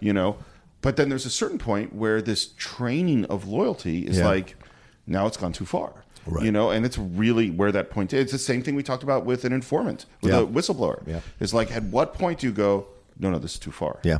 This has become important. So they continue to do this needle in a haystack search. And while this is happening, we get little sights of what's happening in the outside world, like Nixon is receiving the nomination for president, and they're just typing away alone in the office, working. All those great scenes of like real footage happening on a TV and either a push in or a pullback or or just sitting there watching them, and then just again the sounds. The sounds in the post are just awesome. The background people chatting, you hear little snippets of conversations, you hear the typewriters, you hear all of it. It's just great. Well, and this is again the 70s style of filmmaking where we're like really in the environment and it feels very natural and real, even though it's very, very filmic.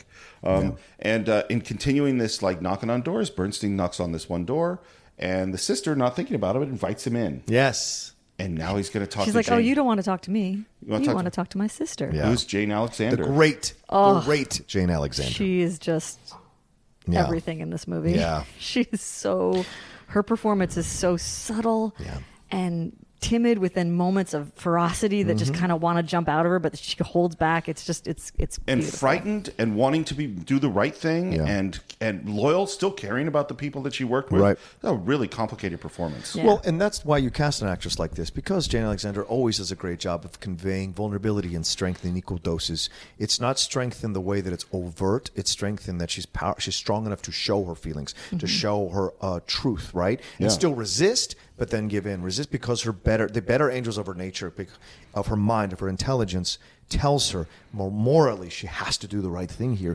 even though she knows she could get in trouble. She knows she's like violating the trust of these other people. She knows that what they did was wrong inherently, and you see that in those moments. Same thing if you watch her in Great White Hope with James Earl Jones. Oh, yeah. If you ever seen that movie, she really carries the power of his evilness at times. She carries that because she loves him so much. She's still willing to show her vulnerability, but still say who she is. You know? And you see this here in the sequence. And the sister is just great the way she totally absentmindedly sets her up in the situation. I wonder though. I wonder if it's absent-minded or if she's almost trying to help. Maybe because she knows her sister. Who knows her sister better than her? Right? Yeah, I mean, because I never know on that one which way I think it is. But there's the thing that's happening, and it's happened in a very subtle way, is that through all these door slammings and people that won't talk to him, and in particular with this Jane Alexander scene, the fear is growing. Oh yeah, like where when our first Deep Throat meeting, I was kind of like, well, this is right. Maybe it's a little silly. Now I'm starting to get scared. And Bernstein's Hoffman's intensity in this performance and his tenacity, his doggedness, to keep her talking, and how he does it, and the manipulation. I don't want you to feel that you're in a position where you have to disclose names. I can just ask you initials, and in that way you're not divulging any information. We have some idea, and would that be all right? Was it an M? You can just nod either way. And of course, he's smoking a lot of cigarettes, drinking a lot of coffee. This coffee's cold. Yeah, You know, and just all this stuff, and he comes back to Woodward's super caffeinated, pulling wrappers and napkins and everything he's written his notes on, and they're going through that we think, because we're trying to get the list of names of people that control the fund, and we've almost got it, and Bernstein only got initials. Yeah. And it's like, and Woodward now knows Bradley's not going to accept this. We need more. And now they come up with essentially a con of how they're going to get, and it's this sort of, well, we know P is Porter. Yeah. You know, to get her to confirm it. Carl, we have got to go back there and get that bookkeeper to say who the names are and not initials. Well, she ain't gonna give it to you because I was with the woman for 6 hours. We gotta try. Well, then you're gonna have to trick her, threaten her. She's not gonna do it. Wait a minute. You know what we could do? What? Listen, we go back there. Yeah. And you ask her who P is. Yeah. And then I say, no. We know P is Porter. I just bury it. Okay, now wait a minute. I say to her, who is P? Right. And then you say to me... I say, no, we know P is Porter. You mean you try to fake her out? Right. And what if she denies it? We're screwed. And we get to see him go back again. She's terrified. With Woodward. Yeah, they surprise her out of her And it's great, too, veranda. because like they play her and play that scene so well. Yeah. Because every question she's got about how they're going to get her in trouble, they've got an answer to Yeah. it. You know, that we parked around the corner. We, Yeah. you know, if you let us in, they won't see us. You know, like every question she has, they've got to. And it's almost cruel. Yeah. It is. Because you feel for her. Sure. Of course. Well, and this is this thing about this movie is like they're after the truth. Right. You know? But that's what I like about it. Both sides are represented. Both sides. They're not just seen as heroes. No. There's a consequence to what they're doing. There's casualties to what they're doing. Well, and I think she wants them to know of the course truth. she does. On some level, she wants them to have this I don't think she information would have because surrendered she's not feeling good about where she's at and what's going on, and you know, it's not. And that leads us to this guy Sloan. Yes.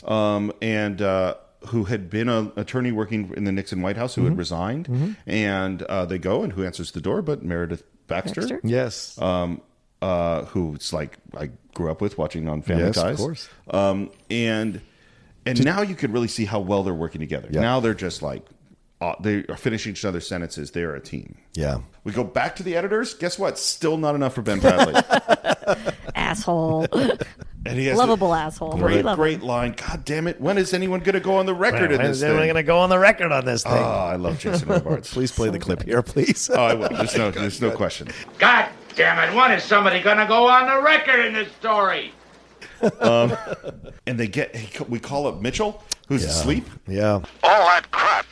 You putting it in the paper? Well, Look, it's all been denied. You tell your publisher. Tell Katie Graves she's going to get a tit caught in the big ring if that's published. It's 11:30. The guy doesn't know what time it is. Yeah, He's so groggy. Morning or night? Yeah, morning or night. And he goes, "You guys with yours, don't go print." You know, he does all this kind of stuff. But that's it. You can catch him in those moments. Yeah, you can catch him in those moments. Yeah. People want to tell. People inherently want to tell the truth. If you catch them when their guard's down, they will tell you the truth. And that's the thing, whether they're waking up or on drugs or drunk or whatever. If you can catch them at the right time with the right question, they will tell you the truth, and it's all there. Oh, yeah. And suddenly we got something, and Bradley says... That's a great scene, man. I can't do the reporting for my reporters, which means I have to trust them. And I hate trusting anybody. Run that baby. And they run this story, and the White House comes out with, I love this term, their non-denial denial. Yeah. This is a great term. This sequence where they do the non-denial denial, that's actual footage of that guy going up there. You could juxtapose Sean Spicer's footage talking about the whole situation with the it is almost the same. The press this, the press that, the press is, and Ben Bradley's political leanings, like this whole inference that the only reason they're searching the truth is because they're politically biased. This is the escape. This is the shield that people who are guilty use all the time. And to see it happening now, even more so in our current political climate, what's going on with Trump and Russia, we see that they're like, oh, fake news, alternative, this idea of alternative facts, this idea like, oh no, CNN, it's Clinton News Network, all this bullshit to obscure the fact that there's legitimate truth that is coming out. That research, by destroying the media, you destroy the ability to be questioned, and it is a dictator tactic. And Nixon was doing that through his people. That was all through his people. So it's not a surprise to see it happening again. It's unfortunate. It's funny. I had a political science professor at Cal, and what he said at one point was the moment that you switch from factual debate to ad hominem attacks, to attacking the other side, is the moment that might win you the fight, but it is the moment that you've lost the argument. Yes, absolutely. You know, and it's a really hard thing because if someone starts throwing mud at you, it's you can't not throw mud back. It's human nature to throw it back. It's not even that it's human nature. It's that, although it is, it's that this is what's effective. Yeah. Once the argument is someone's calling you a son of a bitch and swinging punches at you, and you're going, let me bring out some statistics. Yeah. You're not going to win that fight. Well, and that's why something like Bill O'Reilly getting kicked off Fox News is so shot. He should have been kicked off years ago for the lies he told. But it was because they settled sexual harassment suits, and that number came out. Once the number came out, and the amount of money and the amount of lawsuits there were, then all of a sudden advertisers pull out all of a sudden stuff. So that's the thing. Once facts really come out and people listen to the facts, that's the difference. People listen to the facts and they move the money. Once again, follow the money. Then things change. Well, and we're going to talk about stuff to say maybe at the end. But, But the reason that Bill O'Reilly was on Fox News for so long is that he made $60 million a year for that network. Right, but he also brought in viewers. A lot of viewers who bought his stuff, side of stuff. Of course. But of course, we're still not there, and we start to find out about this guy, Donald Segretti. Yeah. And Donald Segretti is a young guy and was employed by Creep, and they did something they called rat fucking. Yeah. Great term. Yeah. Great term. And his performance, it's, what's his name? Robert Walden is a great actor who... The lawyer that Bernstein goes down to see? Yeah.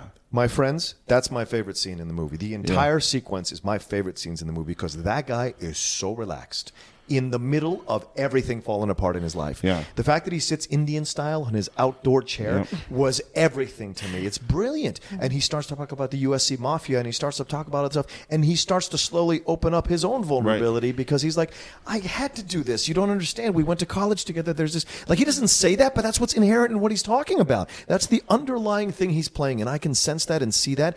And Bernstein almost feels sorry for him because I feel sorry for him. Exactly, because he's so willing to talk about it in such a happy way, even though he's like, I'm probably going to lose everything. I'm probably going to go to jail, and you'll come visit me or whatever. Like, it's just so great how matter-of-fact he is about it. Yeah. His smile. Because there's so much pain in it. Yes. Well, and you see, with all of these things, you see people that just get in over their heads. Yes. Now, I'm not defending what he did at all. Of course not. But like his performance is great. It's funny too because I remember there's Lou Grant was a TV show. Yeah. He was on the show. Oh, was he really? For me, he was. And I watched that show. I love that show. Damn, I don't remember him on that show. I also just love that in the scene he confesses that we did a lot worse stuff back at USC than we're doing with Creep. He's like the rat fucking that they did at USC was way worse than the stuff they're doing here. So can I briefly blow your mind? Sure. So Donald Segretti, another person who was a disciple of his, not exactly part of the USC Mafia because he didn't go to USC, but was part of the rat fucking, was a young college student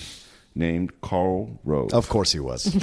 And when you look at some of the things that happened, particularly in 2000, like there's the phone call that went around about John McCain. Yeah, having a black illegitimate daughter. And that's rat fucking. You know? I hate that shit, man. I hate that shit. There's no how you can look yourself in the mirror is beyond me. And go to church is beyond I'm pretty sure Karl Rove doesn't show up in mirrors. Very well said. Actually, today I look you back give him at too much credit to be a vampire. Anyway, but enough about that. It's not sexy enough to be a vampire. The non-sexy vampires. They just don't. Do they have them? They don't sell so They well. must exist. I mean, if you get bit by do vampires only bite sexy people? Like if you were hard up, you're really hungry, and there was this sort of schlub. I don't know. Tom Cruise and Brad Pitt are pretty sexy. That's I don't know. Oh, okay. The Let's cinephile's digression. Let's copyright that film right now. Not so much Lugosi, but yeah. All right. So now we go back to Deep Throat, and now it's really scary. Yeah. And there's this moment and they're starting to go, well, how high does this go? Where does this go to? Because, look, we're not naive. Presidents have people killed. Yes. You know what I mean? Like, if this is as high as it is, then it's really scary. And he's talking to Deep Throat, and there's a car that just makes that noise that cars makes when they're moving tires on concrete. That kind of squealing out. Redford turns. Deep Throat has pulled a Batman disappearance. And then Woodward starts to walk out of the parking lot, and there's footsteps echoing. Yeah.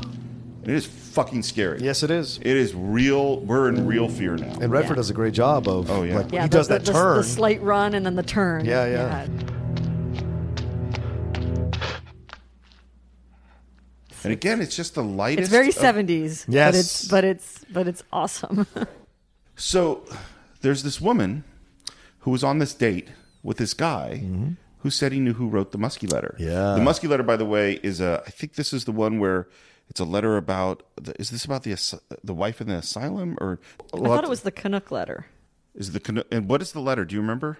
Here's what it is. One of the dirty tricks is that a letter was written, and I can't remember what the content of it was, that by the Nixon campaign, that to make it look like something was going on with Muskie, who was the opponent that wasn't. And it essentially ruined Muskie's campaign, although it was false. And so this woman's on this date with who works at the Post with this guy who says, I know who wrote that letter. Yeah.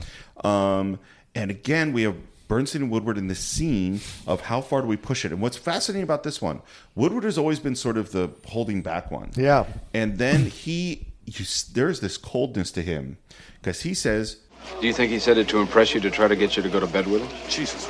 No, I want to hear her say it. Do you think he said that to impress you, to try to get you to go to bed with him? Why did it take you 2 weeks to tell us this, Sally? I guess I don't have the taste for the jugular you guys have. and Bernstein's kind of Yeah, shocked. even Bernstein's shocked in that moment. Like, really? Did you just say that? But Woodward is like, I'm going after the fucking truth. Yeah. And because it's been building. It's been building to Yeah. this point. Yeah. And we'll see later on with Deep Throat as well. He's been building to this point where enough is enough, right? Yeah. I want my answers. And she ends up getting on the phone with the guy, with them listening in. Right. And Well, no, I think he calls. Well, they call first. Oh, that's what it is. You're right. They call him and Yeah, ask him you're right. questions, and then he Yeah. calls back to talk to her. To get pissed at her. And she corrals them over to listen. Yeah. And they listen in, and then does he call? And then he calls Bradley. And then he they calls run into the Bradley. office with Bradley. And Bradley I've got a wife and gleefully- I've got a wife and a family and a dog and a cat. Yeah. I believe is the thing. I've got a wife and a dog and a family, a cat. dog and a cat. I have a wife and a family and a dog and a cat. A wife and a family and a dog and a cat. Right, Ken, right. Yeah. Ken, I don't want to print that you were in Sally's apartment. Thank God. Yeah, I just want to know what you said in Sally's apartment. And now we have this other piece of information, which is Haldeman, and there's all these names, and we're not going to go in, but is Haldeman the last guy to control the fund? And they know that Sloan knows, and so they go back to this guy Sloan, whose wife has just had a baby. Meredith. That's Stephen Collins, right? Is that I think so. Yeah, That's Stephen Collins. Yeah. And they. I'd like to take a moment here to talk about Stephen Collins. I think he does a fantastic job. Oh, in he's this great, part. Stephen Collins did a lot of great work. You know, he was in Star Trek Motion Picture. He was in Tales of the Golden right. Monkey, one of my favorite ABC Oh, yeah. shows from the 80s. And then he got on Seventh Heaven. And unfortunately for him, in a very tragic way, he divorced Faye Grant, who was the lead actress in V, with Mark Singer. And it came out that they had recorded their sessions, inside their therapy sessions. He had sexually abused some teenage girls. And this God. caused him to be persona non grata in Hollywood. Now they stopped the reruns of Seventh Heaven. It was a whole thing. And he never denied it. He just said it was a private thing in a therapy session. So how ironic that he's playing this part in this film. Wow. And later his own kind of cover-up, trying to do his own kind of cover-up Yeah, I in the hadn't even situation. thought about that. Yeah, Wow. so it's just an interesting situation. And he's so good too. Like, Yeah, he he's, really is. He's one of my favorite sort of key little players in this. Of like whenever he's on screen, you just believe him. He's you feel his so there's pain. something so honest about him, and so just pleading of wanting to not be caught in the middle of Well, and this, those motives not are- his wife with the baby. Like he just feels like a cog in a machine. Yeah, you know? and his motives are genuine. He's like, Yeah. I believe in this country. I'm a patriot, and I'm a Republican. Like, I want my party to not be part of this. Right? There's a genuine nature to it all. Well, and but he's also a real, methodical. From my understanding about the real Sloan, I can't remember his first name now. He's a real hero in this story. Yeah. like because he said at a certain point, I can no longer be a part of this. Yeah. you know. And so they go back to Sloan, and again they play a similar game. Yeah. Well, we already know this, And they play this little game on him. And the key, and there's just this really fascinating little semantic thing. Because what they're talking about, this guy's been called before the grand jury, and they're asking about his grand jury testimony. Yes. And they're kind of saying, well, would you have a problem with this? He sort of confirms that Haldeman's the guy. And then... But he won't be the source about it. But he won't be the source. Right. And again, we have this thing of we need multiple sources to confirm the information. It's not enough for Bradley. Bernstein realized he has a buddy. He calls him up. And the guy won't confirm either. And Bernstein comes up very quickly with this. I'm going to count to 10. If you're still on the phone, that means everything's okay. Yeah. And the hold or to not hold, and he says it's so fast. And it's and the worst part too is the guy even says, "So hang up." Yeah. And that's the moment where Bernstein should have said, "Blah blah blah blah blah blah, hang up." Like reinforce what the contract is. He doesn't, and that's like one of the fatal flaws of what goes wrong in that moment. So they published this story based on what Sloan said, based on the weird hang up, don't hang up thing. Yes. And they got it wrong, and we have this great Ben Bradley Woodstein. Oh my God, Woodstein. the Woodstein! Oh, so good. And what's so good? And what's so interesting, and then the Post has to. They're trying to decide, like, do we hang Woodward and Bernstein out to dry because they've made this mistake? Well, but because let's be clear, they don't get it wrong. Not 100% wrong. They miss their methodology was wrong. Their methodology was wrong. But Haldeman was the right guy. The key, this is, I think this is so important because what we're talking about is what can we use as proof, not whether or not Haldeman controlled the slush fund. Right. He was one of the guys that controlled. They're 100% right. But their proof is wrong. Yeah, the connecting of the dots. The connecting of the dots is a little skewed. They said that Sloan was asked about this at the grand jury, and he wasn't. He was never asked. Right. And so they're in trouble not because what they're saying is wrong, but because or just a tiny piece of it was wrong. Because the facts are a little off. Right. That's why it's so beautiful what happens next with Bradley. Right, because he stands by. Let's stand by the boys. And there's that moment, we stand by our. Was it we stand by our boys or we stand by our story? We stand by our story. And he said that's our own non-denial denial. And again, in contrast to things that are happening today, there are so many things that are put out that are not factually true on so many levels. And I'm going to just say by both sides because the things are being spun all the time. Absolutely. Constantly. And because things are moving so fast, no one stops and says, this was incorrect. And you think about the meticulousness which they're trying to find the truth in this film. Man, we need more of that. Steve, you're great. You're great. It's a great point. You're great to say that. But I also think the public needs to take responsibility for their willingness to accept unresearched situation or stories that are not as methodical as they need to be, as accurate as they need to be. Their willingness to accept this kind of journalism as truth. Yeah, there is supply and demand. But it's also part of the time. I mean, because one of the things they talk about in the movie is the deadlines, and that there are these things that like deadlines are a whole different ballgame these days. I mean, like one of the things I was thinking about is that I can't almost read any article these days that's about something of like a factual nature where at the end of the article you won't, whenever you read it, already see that there is an update or a retraction because by the time I've read it, it's 2 hours to 2 days old, and in that time so much has changed already, or so many facts have been checked, and like because things are put out without the level of scrutiny that we used to, because we're the 24-hour news cycle, all this kind of stuff. Everything has to be now. Exactly. That's one of the beautiful things about this movie is it really harkens you back to the time when papers were run a certain way. Yeah. There was a deadline, and there you had to check, and like I love the thing of like it's we have 20 minutes till deadline, and they're on the phone. They're both on different phones, calling different people, trying to get stuff done because they have this thing. Yeah. Whereas in this internet age that we live in now, the deadline thing is a much more loosey goosey thing. It's more fluid. Yeah, it's very fluid. It's the deadline is always. Exactly. Yeah. Things happen instantly. Yes. So Woodward goes back to Deep Throat, and now he's pissed. He gets a verbal spanking. It's so beautiful too, because it's you finally see Deep Throat go, okay. Yeah. You put the investigation back months. Yes, we know that. And if we're wrong, we're resigning. Were we wrong? You'll have to find that out, won't you? Listen, I'm tired of your chicken shit games. I don't want hints. I need to know what you know. Well, only because he starts out saying, like, You overshot. Yeah. You made Haldeman a victim. You made him sympathetic. Yeah. I didn't think anybody could do that. And then Redford said, "Cut this shit. Yeah. Tell me what's Redford the truth." just gives him the what for.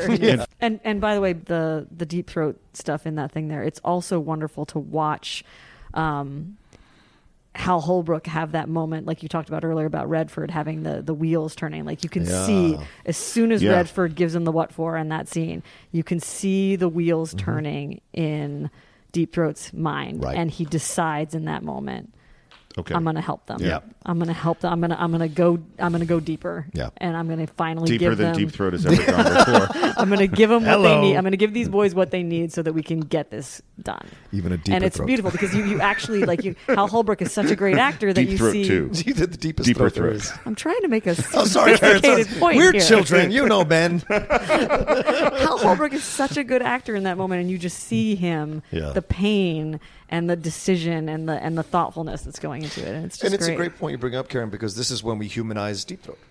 Before, he's just giving information, he's giving Redford shit, but here in this moment when he decides to help, he is no longer just Deep Throat. There is a human being behind the name. And finally, he comes out and says it, and he says, "Your lives are in danger." Yeah. So Woodward goes back to Bernstein's place, and first thing he does, he turns the music up. Yeah. He turns more music up, and they type, and they have this conversation in typing, which is brilliant in terms of their lives being in danger, right? But it's also brilliant in terms of typing is their way of communicating, right? And so it's so great to see them type these questions back and forth to each other. And so now, in the middle of the night, Woodward and Bernstein go to Bradley's house. Yeah. Pull him Ballsy, outside. man. Pull him outside. Yeah. Tell him what they've got. Great He's house, like, why can't you call me? Phones aren't safe. Yeah. Why can't we come inside? We can't come inside. Why can't you come inside? And then he's in his bathrobe. I love that he's on his porch or out his front yard in his bathrobe. And then It's great. Bradley makes a speech that is so good, I will say nothing else about it except cut to it. Yeah. Yeah, please do, because that, as much as he is amazing in every scene that he does in this movie, this moment is like... Yeah, and I think my favorite part of the moment is when he says, or I'm going to get angry. Did Deep Throat say that people's lives are in danger? Yes. What else did he say? He said everyone is involved. You know the results of the latest Gallup poll? Half the country never even heard of the word Watergate. Nobody gives a shit. You guys are probably pretty tired, right? Well, you should be. Go on home. Get a nice hot bath. Rest up 15 minutes. Then get your asses back in gear. We're under a lot of pressure, you know, and you put us there. Nothing's riding on this except the First Amendment of the Constitution, freedom of the press, and maybe the future of the country. Not that any of that matters. But if you guys fuck up again, I'm going to get mad. Then that's the moment where you're like, oh, so he hasn't actually been angry this whole time. He's just been on them to get shit right. Yeah. And now anger is a real emotion where you're violating his ethics and his job. And that's why he's saying I'm going to get angry. And that's a real great warning. And part of being a young person, you could compare this to a sports movie. Sure. Because you got to have a great coach. Absolutely. And the great coach is demanding and tough. And complicated and fatherly and teaches you the moral core and the value system and forces you to do your best, and that's what they do. And you want to play for him, and you want to makes you want to play for him. Yeah. And that's what. And Woodward, Bernstein go back, and it's funny you mentioned you were right at this moment when you had stopped. Yes, when I was watching it in preparation for this podcast, I stopped because I was falling asleep, and I was like, okay, I don't want to be asleep to see the next, what I thought was the next 10 minutes of the movie. And I woke up the next morning, I started, and it's the end of the movie. And so it was like, oh shit, this was the moment. Well, because normally, like if it was in the sports movie, when the coach makes the big speech, now we're going to have the final game. Well, yeah, because we literally go from that scene with Bradley, then it's just next to that scene in the post, right? Where it's the TV and they're typing. Which I think is a great juxtaposition. It's a long scene, too. Yeah. It's at least a couple minutes. And it's this wide shot, and it might be a split diopter as well with the TV in the foreground. And you push in, and they're typing, and nothing is said.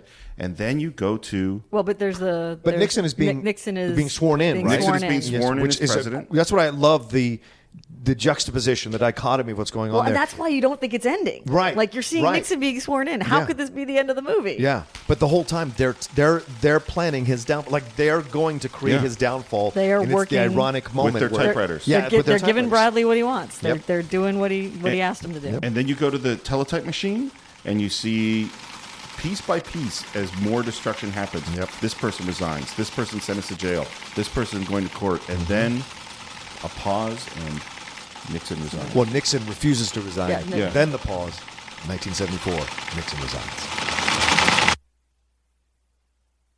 And that's it. Yeah. And it is a profound And then ending. it goes to black. Yep. With And then no sound no for a minute. sound. And then, Yep. and then as soon as the credits start to come up, then I think Yeah. the music comes up Yep. again. It's just like, and you're like, what? Yeah. Once again. And then you're also, yes. But Yes. like if you're, for a moment there, you're like, really? Yeah, once again, one of these unusual films that stays with you because it kind of breaks the medium to a degree. It pushes the medium and does something out of step with what you would normally see in these. Because we've seen newspaper stories all through the 30s, 40s, 50s, 60s, Sure. up until this point. Like we've seen newspaper stories, but this is something else. And this is also the 70s when you could have these kind of darker endings, ambiguous endings to films, and people loved it, right? Because it was, once again, you're pushing the boundaries of the medium. The audience wanted those kinds of things because they felt that way themselves about their lives. And this black frame into no sound, and then the credits starts, lets you. It's the death of the presidency. It's the death of that, like almost the death of America, because it's almost a funeral because it's all in black. Well, and I love that it's words on paper. Yeah. Are the weapon that defeat the enemy in the end. Yeah. Like, because that is what this is about. The value of words on paper. And how it influences the public to demand better. And this is a heroic story. Mm-hmm. It's a brave story. It's so, what these two guys do is so amazing. Yeah. It's funny, at the beginning of every show, I always say, we're going to explore the themes, history, filmmaking. And I always say the influence it has on us today. Mm-hmm. And there's some movies where we've talked about that quite a bit. And there are a lot of movies where we go like, well, the influence is, we really like this movie. Yeah. It still makes us smile after however many years. Right. This movie is so important. Mm-hmm. There are a lot of movies I love, but I wouldn't say they're important. And this one is. And the first thing is this influenced a whole generation of journalists. Right. Just as it influenced you. Yeah. People really went like, oh, this is what I want. This is an important job. Yeah. This is like being a doctor or, like this is a job of the health of the world is dependent upon people doing this job.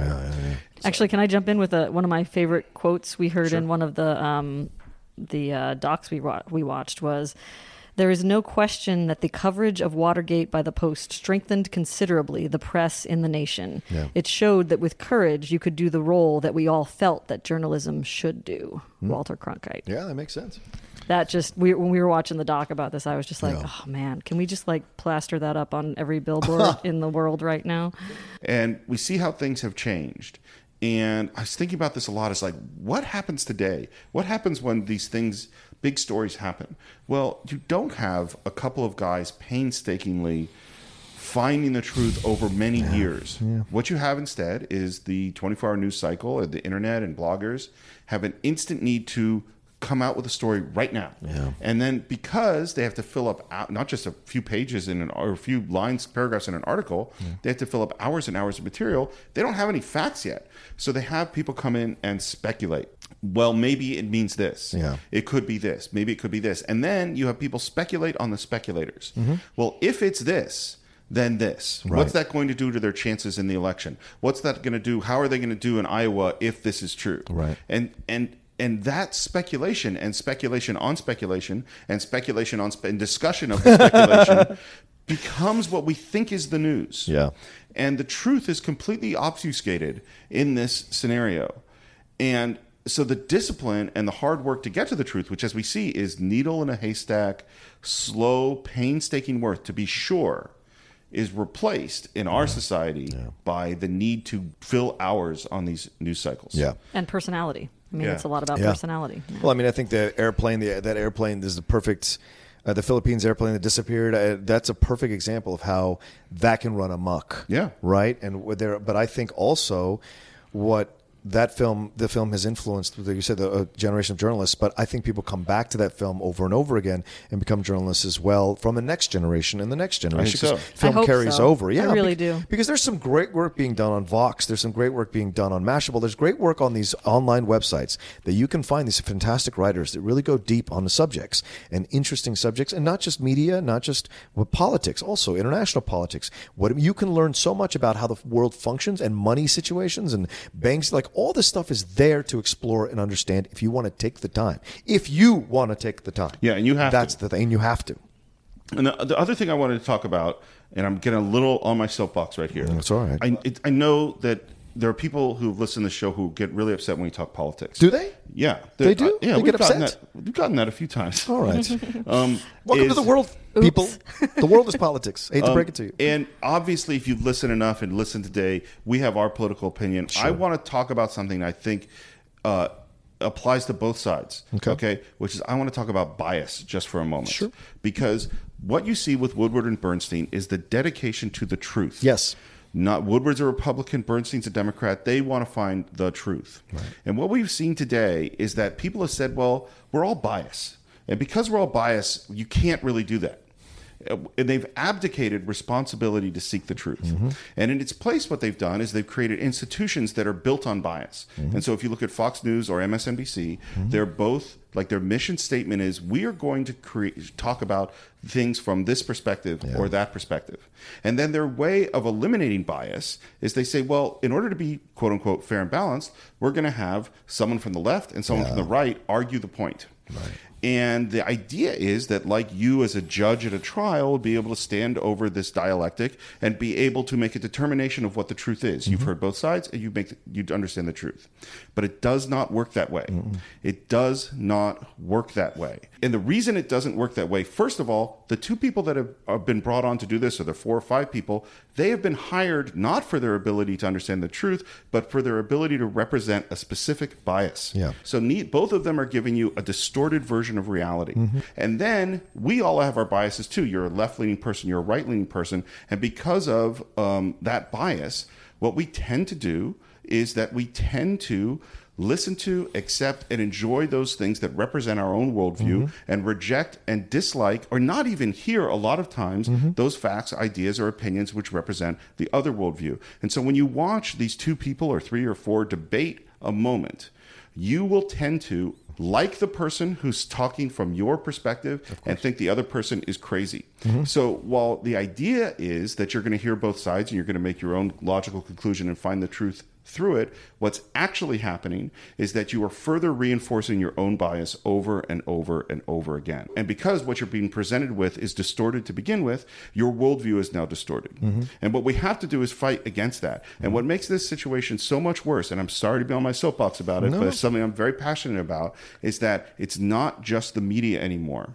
And when did things change from being journalism to the media? That's one I always wonder about. When they floated that idea, when they you even heard it in this movie. Yeah. When he said they have the actual footage of the I think it's the press secretary having that comment about the media, about the newspapers, about this kind of thing. Yeah. So it's been the Republican calling card, the media, and then now well, it's also big business. Democrats have come. Yeah, that's right. It's big business, and Democrats have lined in, and most of the people who own these big news corporations are Republicans. You know, Rupert Murdoch is a Republican, he's a conservative guy. So it has this kind of bent. It is a way to denigrate this institution, right? To undercut the institution. As if you can't attack me because you're flawed yourself. This narrative is ridiculous to me. And Steve, I think you make excellent points, very, very valid points. It takes a lot of effort to hear the other side. But by the same token, there are many of us who are willing to hear the other side as long as I'm presented to me in sound bites that are not complex, layered, and intelligent discussions. The second you go and cop out with the media and you cop out with these terms, then I don't listen to you.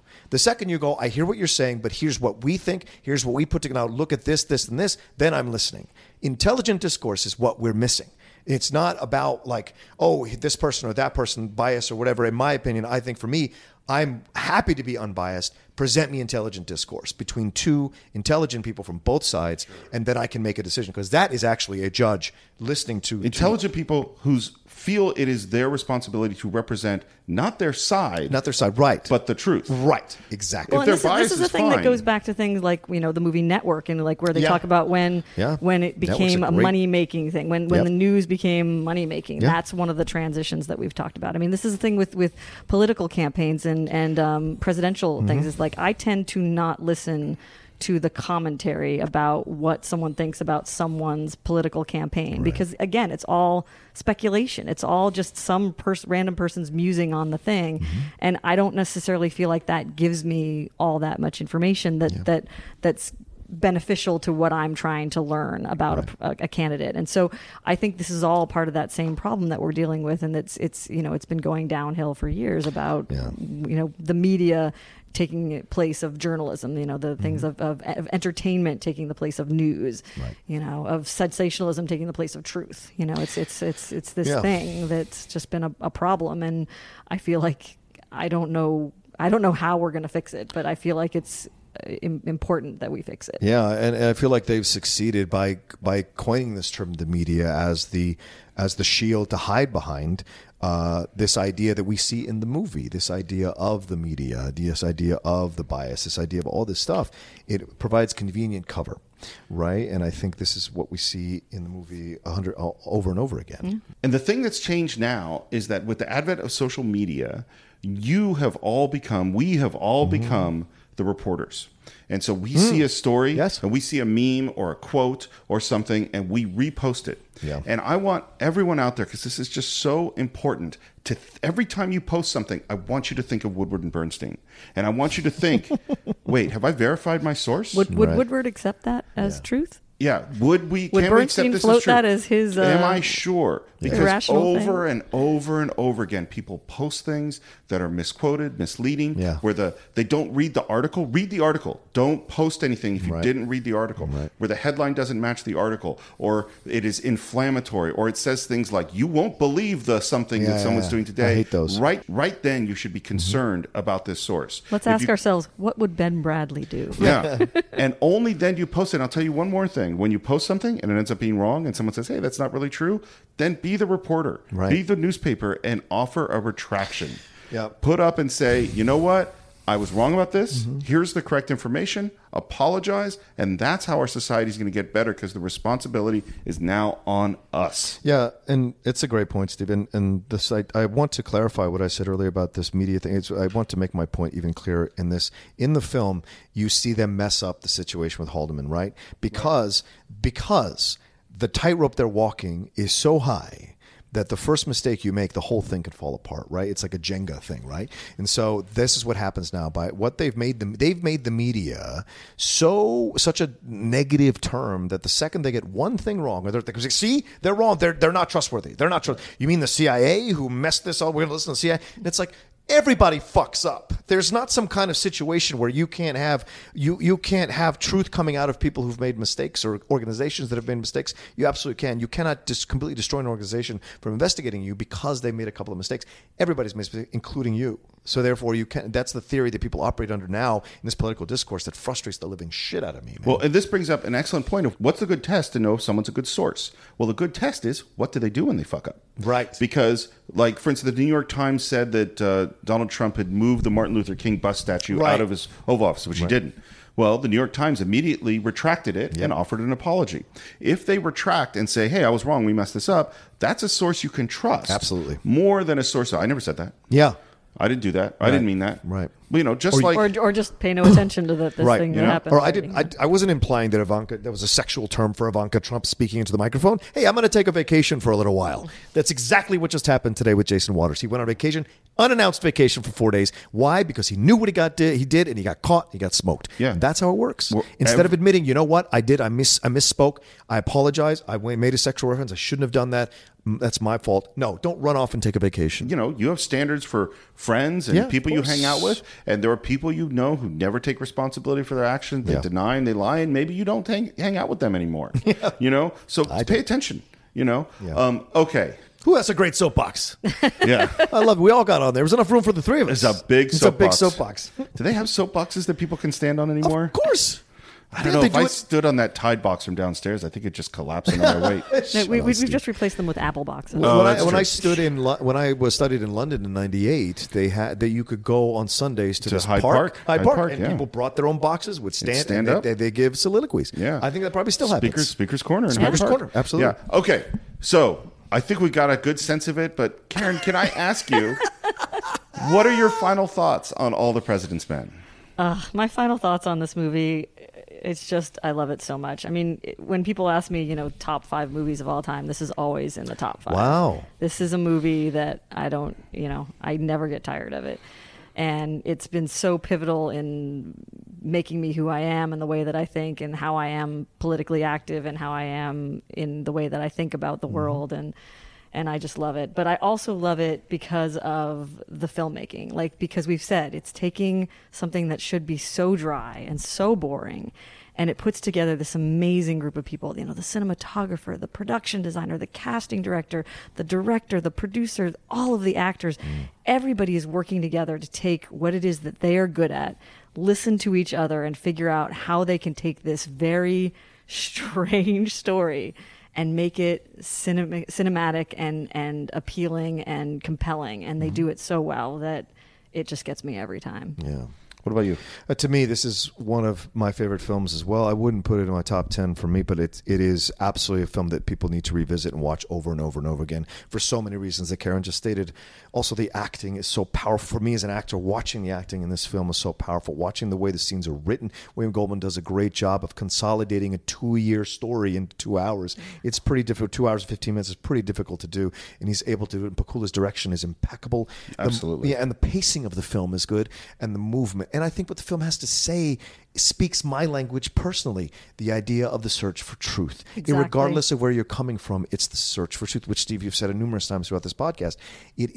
Regardless of what political party you are, it's about finding the truth. Why? Because of what Ben Bradley says in that speech. The future of America is at stake here. And it is. It's not overstating it.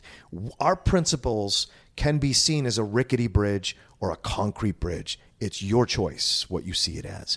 And it's your choice how you want to either reinforce that bridge or walk on that bridge proudly. And that's the difference for me. And this film really shows you what the different approaches are to government. And I think this is fantastic. And once again, it's a great detective story because you think you're opening an umbrella when in fact you're opening a massive house-sized tent, right? You think it's going to be an umbrella, and all of a sudden the umbrella is way bigger than you thought it was. And there's so much underneath it that you didn't think connected to what the overall story was. And you're like, oh my gosh, this is amazing. And it's so well done. And the way it ends is perfect, just perfect. Black frame, you decide what this is all about. It's perfect. I love what you said about the rickety bridge. And I just think like this, one of the things I've been thinking about a lot is how important faith in our system is to the survival of our system. Mm-hmm. Yes. And right now that bridge is really rickety. Yes. Because our faith has been brought into question. Over decades, over the last 2 decades. And one of the places that faith started cracking was Watergate. Yes. Yeah. Watergate. Yes. So we talked a lot about truth and politics and reporting and journalism. And, again, I don't want to give you the impression that this is a dry film. No. This is a really good movie. And maybe that's going to be my final thought. It is a compelling, entertaining, well done, funny, thrilling, scary, dramatic, powerful movie. Yeah. And if you haven't seen it, we can't spoil that Nixon resigned, but we spoiled everything else too. Please watch it if you I haven't think you should seen go watch it. Especially younger people out there, please watch it. It's By the way, so Nixon good. was a president for the young people that we in the 70s. Do we really have to say that? So that's what we think of All the President's Men. We obviously think a lot. I hope you think a lot too, and I hope when you have your thoughts about this film, share them with us on our Facebook page at the Cinephile, CINE-FILES. You can subscribe to us on Stitcher, where they now have our dash. Yeah. So Cine-Files, you can look there. I know some people prefer to watch us on YouTube, so you can search us on YouTube. We love it when you watch on YouTube, and give us your comments there, because it's so great to get comments that are for the specific episode, because when you leave your review on iTunes, which I certainly hope you do, that's more about the whole show, but we definitely want those reviews as well. They help us a lot. They help us move up in the rankings. Yeah. And of course, you can always reach me on Twitter at SR Morris. John, where can they reach you? You guys can always reach me at The Roca Says, ROCA ROCHA, on Twitter and on Instagram. Every Fridays on Collider for Movie Talk. Obviously, this show and the Outlaw Nation podcast on the Schmoes Know Plus podcast network.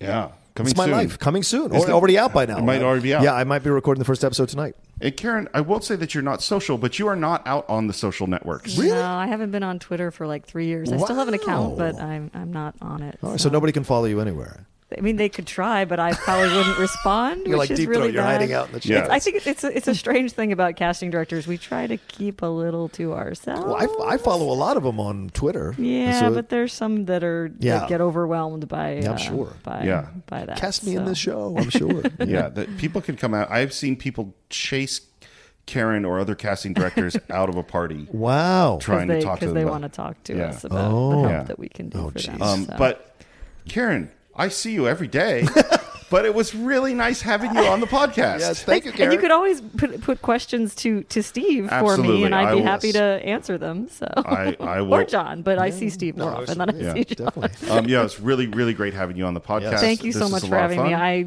love this movie so much, and I'm just happy to be here. So, and that's it for this week. We will see you next time on The Cinephiles.